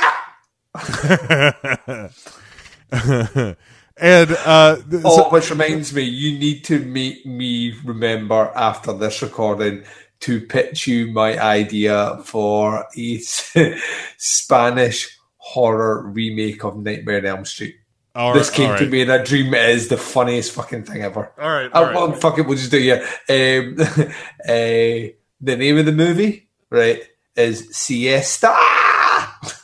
Oh, Jesus Christ, Duncan. Oh, come on, him with a siesta. E-R-R-G-G-G-G-H. Come on, Bo.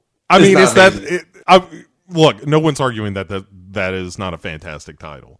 Is anything else different about this movie, or is it just a shot-for-shot remake of Nightmare on Elm Street called Siesta? Well, like Freddy Krueger, as we'll call him here, Senior Freddy, Or Fredo Krueger. yeah,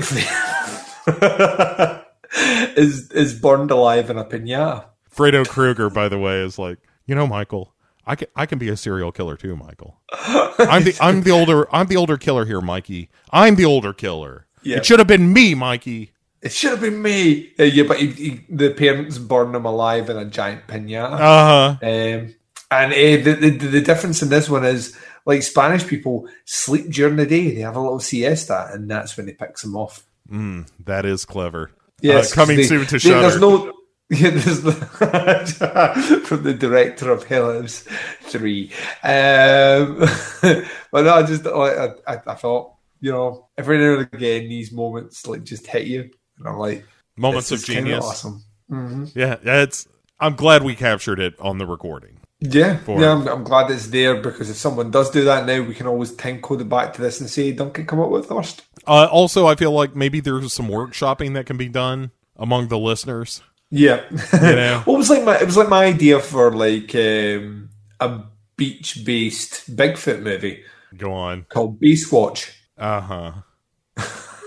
It's just like a giant Bigfoot running like in slow motion towards a screaming child out in the water. I'll be ready. Like Harry and the Hendersons. Go on, get out of here, lifeguard Bigfoot. Nobody wants you anymore. Nobody needs you to watch the deep end. Lifeguard Bigfoot coming soon to Lifetime. Bill and Brian are in the car. That's where we were. Yeah. And awkward silence, would you say? Yeah, Bill is just like, hey, how was homework today, huh? You got any homework? How was school? That kind of thing.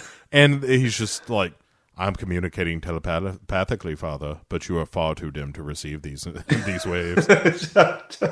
My mind waves bounce right off that big cranium of yours, Father.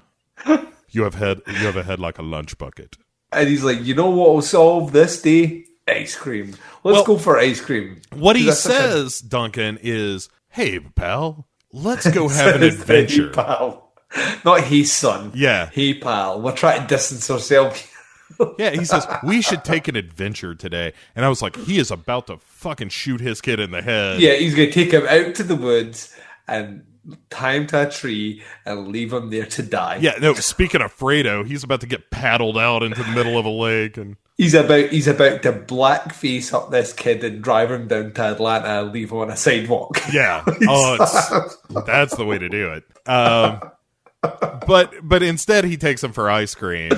And Bill ends up, he's like, yeah, I used to get ice cream. My father would take me after we went fishing. I ever tell you about that, Brian? And he's like, are you receiving these messages now, Father? Can you hear me yet, Father? You will soon. And once you hear me, my voice will drive you quite mad. But Bill is like, yeah, I caught this fish. It was so big. I had it in my hands and I couldn't, it was flopping all over the place. And Brian then goes, did the fish die, Father? Yeah, this is his first word in like a year. Yeah. But the way he says it as well, like, put the chills up my spine. Yeah. And Bill is like, hey, you spoke. You know what? Eventually it did die. Listen, Brian, while I got you on the talking tip, how about we take a very serious opportunity here for you to talk to me? Because here's the thing. I don't know what you're thinking or feeling because you don't speak. And he says, and that scares the shit out of me, Brian. And I don't want to be afraid. And then Brian says, can you hear me yet, Father? Your head is quite thick, like that of, say, a lizard. Perhaps as soon as Brian hears the fact that he has a grown adult terrified, he ejaculates hard. That's right. Stuff. Like you hear the underside of the table just. I just had puberty, Father, when you told me how frightened you were. Yeah, it's so creepy. It's so creepy. Like, because the insinuation here is the idea of an animal death interested Brian, which, as we know, Bo, is one of the markers of a serial killer. the torture and killing of animals. And so, You're laughing a bit too much at that. I am. And then, Bill takes him out of there. It's just like, all right, this kid's fucking shutting up again. This kid's fucked. Yeah, this kid's all kinds of broken. We got to turn him in. And then we cut to the big concert where Sammy is on stage singing the Candyman, which the more I think about it is a song about cocaine. Of course it is. And Holden and Jim. What else could you call cocaine, Bo? Right. Who can make a rainbow? Sprinkle it with cocaine. It's energy powder is what they call it. Energy powder, does it have other nicknames? Yeah. It's got your Toot Snoot, Yayo, Chiba, Sonny Chiba's in here? What? Gank, and Clean and Burning Propane. Yes. So anyway, Holden and Jim are kind of checking out the concert from the wings. And Holden is just like, oh, the killer's here. I know he's here. Fuck. We could have caught him. And Frank Sinatra on stage is like, hey, everybody, let's give a big, big hand out to the Stop organization. These mothers, these proud mothers in the audience, stand up. You've been doing such good work. Miss Bell and her crew stand up and give a wave. And as Holden is complaining, Jim is like, would you shut up for 2 seconds, man? And Holden is just like, you know what? I'm sick of trying. You fuckers, like pearls before swine. That's what this is. And meanwhile, in DeKalb County, near Atlanta, another body has been found, thrown in a river. Yep. And Holden pulls Bill away and absolutely lays into him. Because Holden is giving him the business about like, hey, you're never here. When you are here, you're half asleep because you're constantly jet lagged and tired, and you're not helping anybody, and you're certainly not helping the cause of the behavioral science unit, blah, blah, blah. And Bill is like, you want to do this? Come here. And pulls him, to a remote, part of this riverbank. And is like, you know what's going on at home? I'll tell you. So my kid is part of a murder of a child. And so I've got, psychiatrists and social workers crawling up my ass all the time. I got to get home to go to these stupid meetings about my stupid devil kid. And in between, I come back here, and you know the reason I have to be here, Holden? You want to know why I'm here? Because Gunn doesn't trust you not to fuck this up. So if you could behave with a little bit of goddamn professionalism, I could be at home taking care of my crazy kid. So how you like them apples? And Holden's just like, sorry? And Bill's like, yeah. And he's just like, I don't need your pity. I just need you to fucking grow up a little bit and quit acting like a spoiled child. And anyway, Holden then says, oh, I've got it. We need to stake out the rivers. So Jim is the one who proposes the bridges. He was like, here's the thing. There are only like 14 bridges. So the pitch is, we're going to cover these bridges. We have 2 cars, 2 cops per car. We watch them, especially at night, and we'll pitch it to the chief. And the chief even says, like, we can use recruits, and they can't carry guns, but they can be there to observe. And for the first time, Bill is also, when the chief is involved, Bill is like, hey, man, this is all we got. And this seems like a pretty good way to go. Like, he's going to come back. Yeah, he actually says the word, I think it's time to start listening to Holden. Yeah. And Holden's like, see? Fucking finally. Yeah. So, but this chief is here, like, this chief would be brilliant on, like, I don't know what they call it in America, but Dragon's Den is what it's called here. Because this is like the 17th pitch to this chief on something that's definitely going to catch this killer. And he's like, yeah, maybe. And he signs off on it, but it is eating funds. And he says that the cost is going to be huge. And realistically, they can only do it for a finite amount of time. So it doesn't happen after that. They've basically putting all their eggs in one basket for this. Well, and there's also that element of, if not this, what? Yeah. Well, yeah, because at this point, this is all they have left. Right, which is the case that they've been... I mean, it's the whole reason they agreed to the security thing, even though that didn't pan out, It's just like, well, what else do we do other than wait for bodies? And so we do, in fact, go to the stakeouts. There's kind of a montage of scenes with the cops staking this out. There's a funny bit with Jim and Holden on a stakeout one night where Holden, or not Holden, but Jim is talking about wanting Boston to win in a basketball game. And Holden's like, "You're a Celtics fan?" And he's like, "Yeah, I love to watch white men jump. It's pretty funny." And then while they're on their stakeout, a cop shows up with coffee to perk them up and a little booger sugar as well, I'm sure. And clean burning propane. And then the cop, not knowing who he's talking to, is like, "This profile's bullshit." You know what I'm saying? Whoever came up with this is a grade A dumbass. And because what happens in Atlanta and in Georgia in general, if a black person is killed, a white person did it. Yeah, it's the Klan. Yeah. Or just some white dude. It ain't gonna be a black dude killing these black kids. It's gonna be a white person. And then later, Holden and Jim are having a drink, and Holden actually says, like, "I'm not making this up. You know that, right?" And Chip's like, "It's cool, baby, but understand that one experiment doesn't make a rule. So when you say a white person could not have done this, it depends on the neighborhood. Because, you know, in one of the neighborhoods here in Atlanta, it's a mixed neighborhood, and it's not crazy to think that these kids could have gotten in the car with a white guy. You know, like you did your test in Baltimore, which is one of the most segregated neighborhoods. So it's even more difficult. So you're skewing, like, your data can't just be the one thing that you've tried."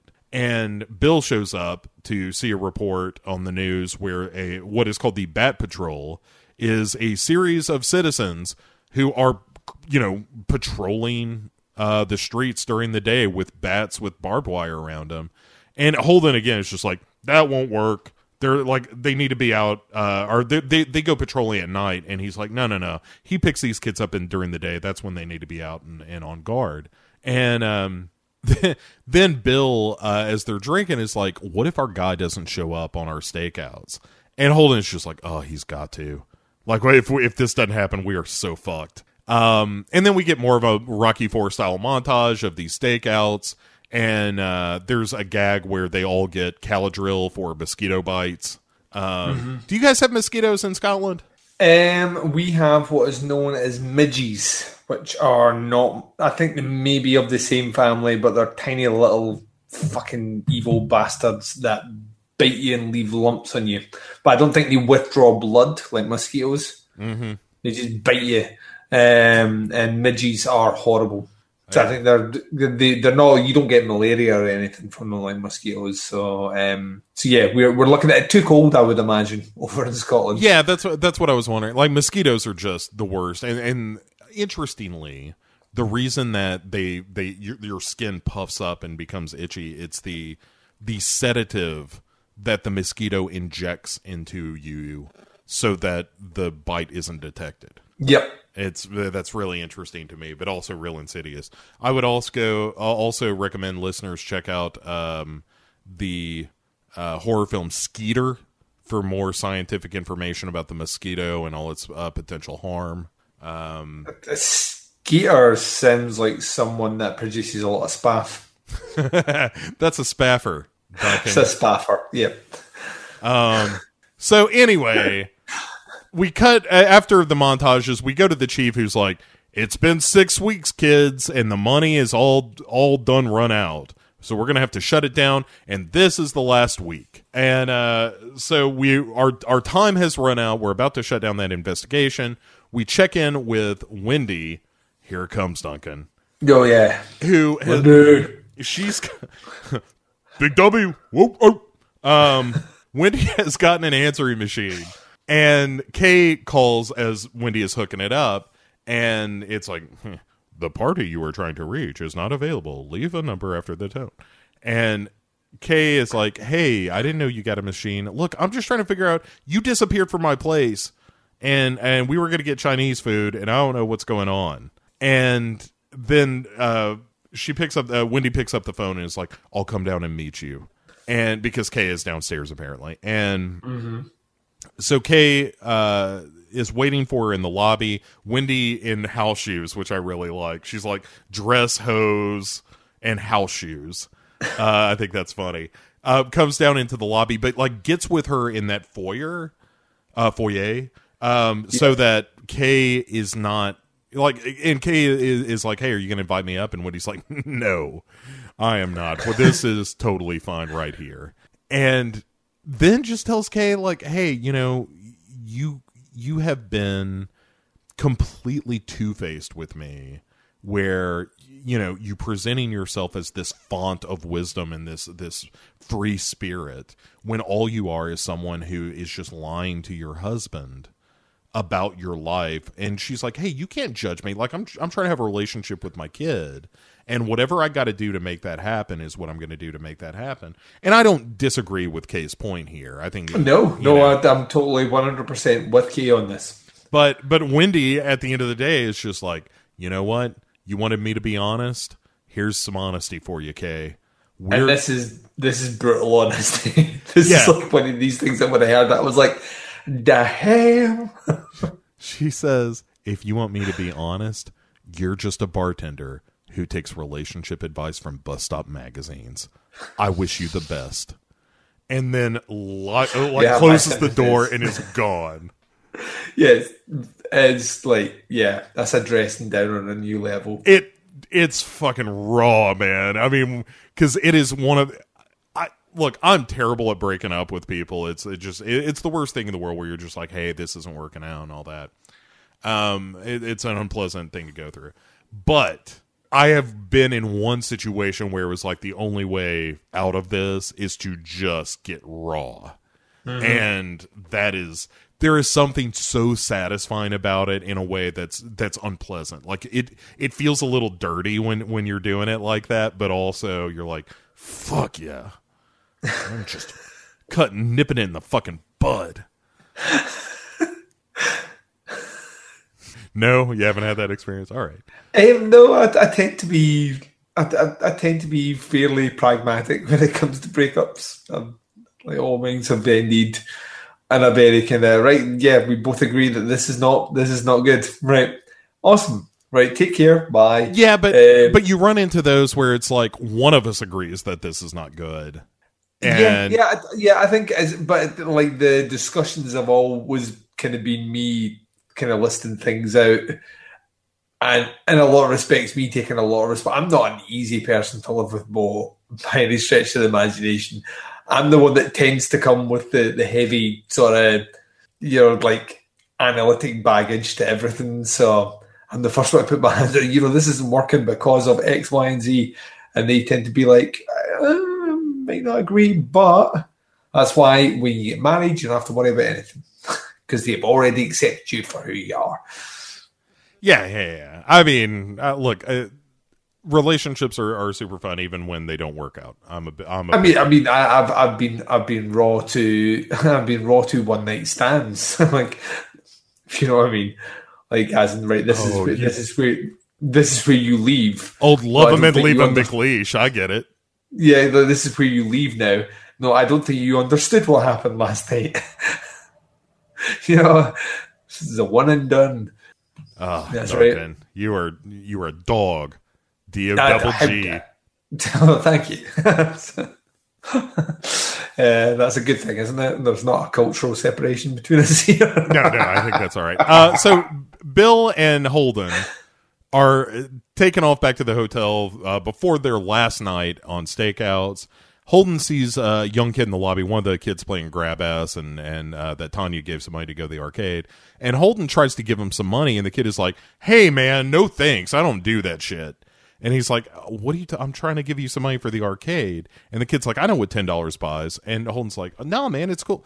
Wait a second. What does $10 buy? What does $10 buy? And the kid basically tells him, like, hey, there's a group of people that will come by, and if you want to get pictures, then they'll pay you $5 to get a picture of you, and $10 get you a little more than that. And there's this brown house by the stadium, and that some of the kids have gone to, and he knew some of the kids that went missing. But as soon as Holden mentions that he's in the FBI, the kid fucking takes off. Yeah. And so Holden goes to It's a popo! 5-0! Cheese it, it's the cops. But Holden goes to tell Bill about this, and Jim is pointing out like, hey, there are all these relationships. He's got this corkboard, like beautiful mine corkboard set up, where he's like, look, all these kids knew each other. Like, 15 of the 28 kids that they found so far were all, associates of one kind or another, or acquaintances of one kind or another. Mm-hmm. And so Jim then gives one of the officers this job of like, hey, I need you to look for this stack of pedophile files that we have and cross-reference that against people who live near the stadium. Mm-hmm. And then we go to the last stakeout, Duncan, the last ride. And Bill and Holden are in the car for the last night, and Bill is suggesting that, hey, like, we've got 3 houses, like there's this brick house, this yellow house, and now this one by the stadium, where we're hearing about kids getting photographed. And maybe there's some kind of relationship between those. Don't you think, Holden? Mm-hmm. And Holden's like, maybe I've been a little bit single-minded with this theory, and yes, there could be another thing happening here in addition to, like, we clearly have a predator, but there could also be this other thing. And then you hear this call over the radio. It's really a cool scene where this call comes over the radio, and it's like, hey, is everybody out there? And you hear a bunch of people sounding off like, hey, we're here. And then somebody goes, we heard a splash. We just heard a splash. And everybody's like, where are you? What's going on? And they rush to this bridge where Jim is on a stakeout near this bridge and actually sees this like white family truckster style station wagon coming over the bridge, and he pulls out and stops the car.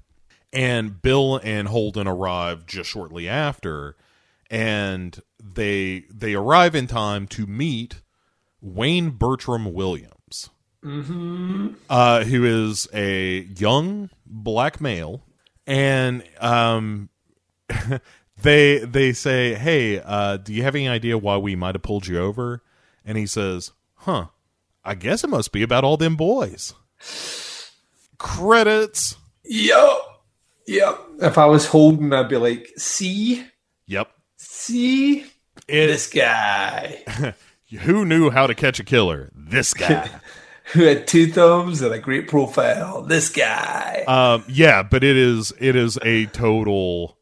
Like, knowing the story as I do, it's like, holy shit, man! The dance has only begun. Oh yeah. Like I said, I've said a couple of times during our episode, there's a phenomenal podcast called Atlanta Monster, which goes into all this. And interesting enough, they had a bonus episode recently off the back of the fact that Mindhunter has covered this, where they got the guy who wrote the book Mindhunter in to talk about his actual involvement that the series is based on, which is a lot of him getting sent home and then getting dragged back like 3-4 months later, given a bit more advice, which the police don't like, and then he gets sent away, and then that's turned out to be true, so he's dragged back and then gives some more advice. And they're like, no, you need to get the fuck out of here. So he gets sent away again, and then they, develop a pattern of it and bring him back again. So it's a very, very funny interview. Well, funny in that it's funny what the lens that he can now look back to say, yeah, I had this pretty much pegged from the start, and there was a complete reluctance from start to finish of anyone to believe me. So yeah, it's good. Yeah, it's really like the story of the Atlanta child murder is fascinating as well, but we'll get into that in the next episode. We've got one more that's more of a feature sized episode, and we will be wrapping up Mindhunter season 2 with that episode. But just to throw in my 2 cents here before we get to the finale, and I will probably repeat some of this in the next episode, but I think here's the thing. I think all this stuff with the Atlanta child murder and the politics of Atlanta and that kind of thing, I think all of that is fascinating. Mm-hmm. Aside from that cold ass scene with Wendy and Kay, I still just don't think that means all that much. I just don't think this show knows what to do with Wendy this season, and so they haven't haven't done anything with her. other than like, hey, she went to some of these interviews. Like the stuff with her trying to get some respect as a colleague is way more interesting to me than a lot of the stuff that you've been seeing this season with her and Kay and that kind of thing. Like I root for her on a personal level to, you know, find love and all that stuff. But I feel like this relationship was like, it kind of came up, and, you know, I don't think it really, if it goes somewhere next season, I'll be kind of surprised. And if that's the case, it just feels like, well, this was just something to give her to do until we come up with something better. Yeah, I think there's also a part of it of her accepting who she is, you know, as well. Like, I think her relationship with Kay, to an extent, there was that idea of maybe she had issues which would, you know, which made her, you know, her insecurities, so to speak, the thing that was out with her control. She's a very, you know, head sure person that believes that she knows best about everything, and being in a position where she comes across this woman that is totally the opposite to what her previous relationship was. In fact, if anything, she become a bit more like, ultimately, weirdly enough as well, she's become a bit more like the woman she was seeing before. She's kind of graduated to that, because she was still the kind of, in a lot of respects, inexperienced in the relationship sort of thing, you know, but very much the beta and not the alpha. And then there's been a tipping point where I think she's went with her instincts, which were, you know, like, and you see through the relationship from the start, there's always been that. Like, one of the big kind of tipping points for me was the fact that, you know, she wanted to go to the cinema, and Kay, like, almost made fun and light of, you know, her OCD, like her panic at not being, like, her need to control the things around her, and yet pivoted into the best sex that she ever had. And like we said before, she probably got a Subaru, but, you know, there's you know, there's an element of that where, you know, like, Kay was completely controlling the whole thing, and then when she turned on her to say that, you listen, you know, you need to figure things out, you understand, you know, where we're going, and kind of pivoted all this way. And then for her to see the flip side, like we've said before, I'm kind of with Kay on this one. If you've got a kid and your partner needs to hear that you are looking for a place, whatever, it doesn't mean to say you are going to do it. And if it means you get to see your kid, then you say that. But the fact that she built her kind of relationship as being this holier than thou, outspoken, open, free character, and then seeing the reaction to it, I think it's been clumsily handled in the series overall, a season which has been very meticulous in anything else. And I think you're right, part of it probably is this is the big Atlanta child murder thing, and we can't really have her involved with that as a case. So what we'll do is we'll play into... So, I mean, we even think of, like, Agent Smith's role thus far as being fairly small. He's just a punching bag for everyone else. Yeah, and that's where that's kind of played out. But when you look at James has had, like, a far more active role, and he's a far more interesting character that you want to spend time with. His instincts probably dictate that he should be in behavioural sciences. So, yeah, I think we've continued that story on to give us that character, to give her something to do. Otherwise, why is she in the show? Yeah. During this whole, like I think when you get to season 3, her role probably will be expanded out, where she will be training recruits and really involved in the theory behind it all. But we just need to get through this Atlanta child murder thing first. Yeah. Which, to be honest, has been riveting. I think they've handled it really, really, really well. Yeah, I totally agree. It's been a lot of fun. So, all right. So next episode will be next week, the finale for this season of Duncan and Bo Come Correct / Duncan and Bo Hunt Minds. Duncan, in the meantime, where can people find you? You can check me out on the podcast Under the Stairs. It's facebook.com/groups/teapotscast, or you can go to teapotscast.com or check us out on the Flick Chat app.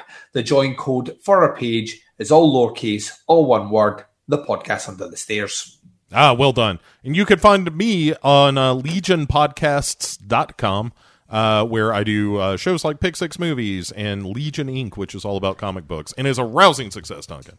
And This is what we're hearing. yeah, it's a bit word on the street, smoke on the street, Duncan. That Legion Inc., the show to listen to. So anyway, thanks for all those who have listened to this show. Keep in mind, when we wrap up the finale next week, we'll be taking a little time off, and then shortly thereafter, we'll be getting into the Terror Infamy, the second season of the Terror, which I'm very excited Infamy. They're all infamy. about. Oh God! Say goodnight, Duncan. Good night, Duncan. Yeah.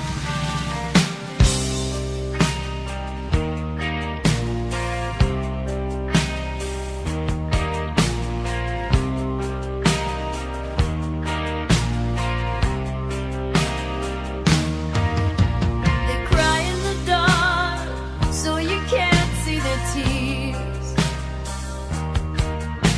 They hide in the light, so you can't see their fears. Forgive and forget all the while. Love and pain become one and the same in the eyes of a wounded child. Because hell is for children. And you know that their little lives can become such a mess.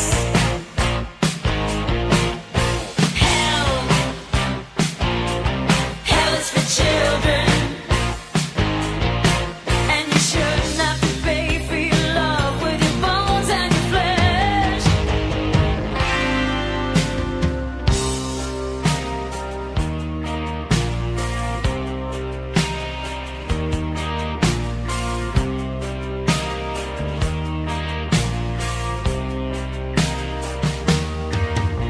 It's also confusing, this brutal abusing. They blacken your eyes and then apologize. Be daddy's good girl and don't tell mommy a thing. Be a good little boy and you get a new toy. So grandma, you fell off the swing. Because hell is for children.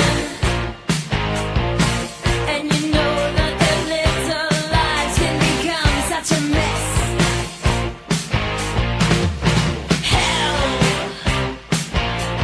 Hell is for children.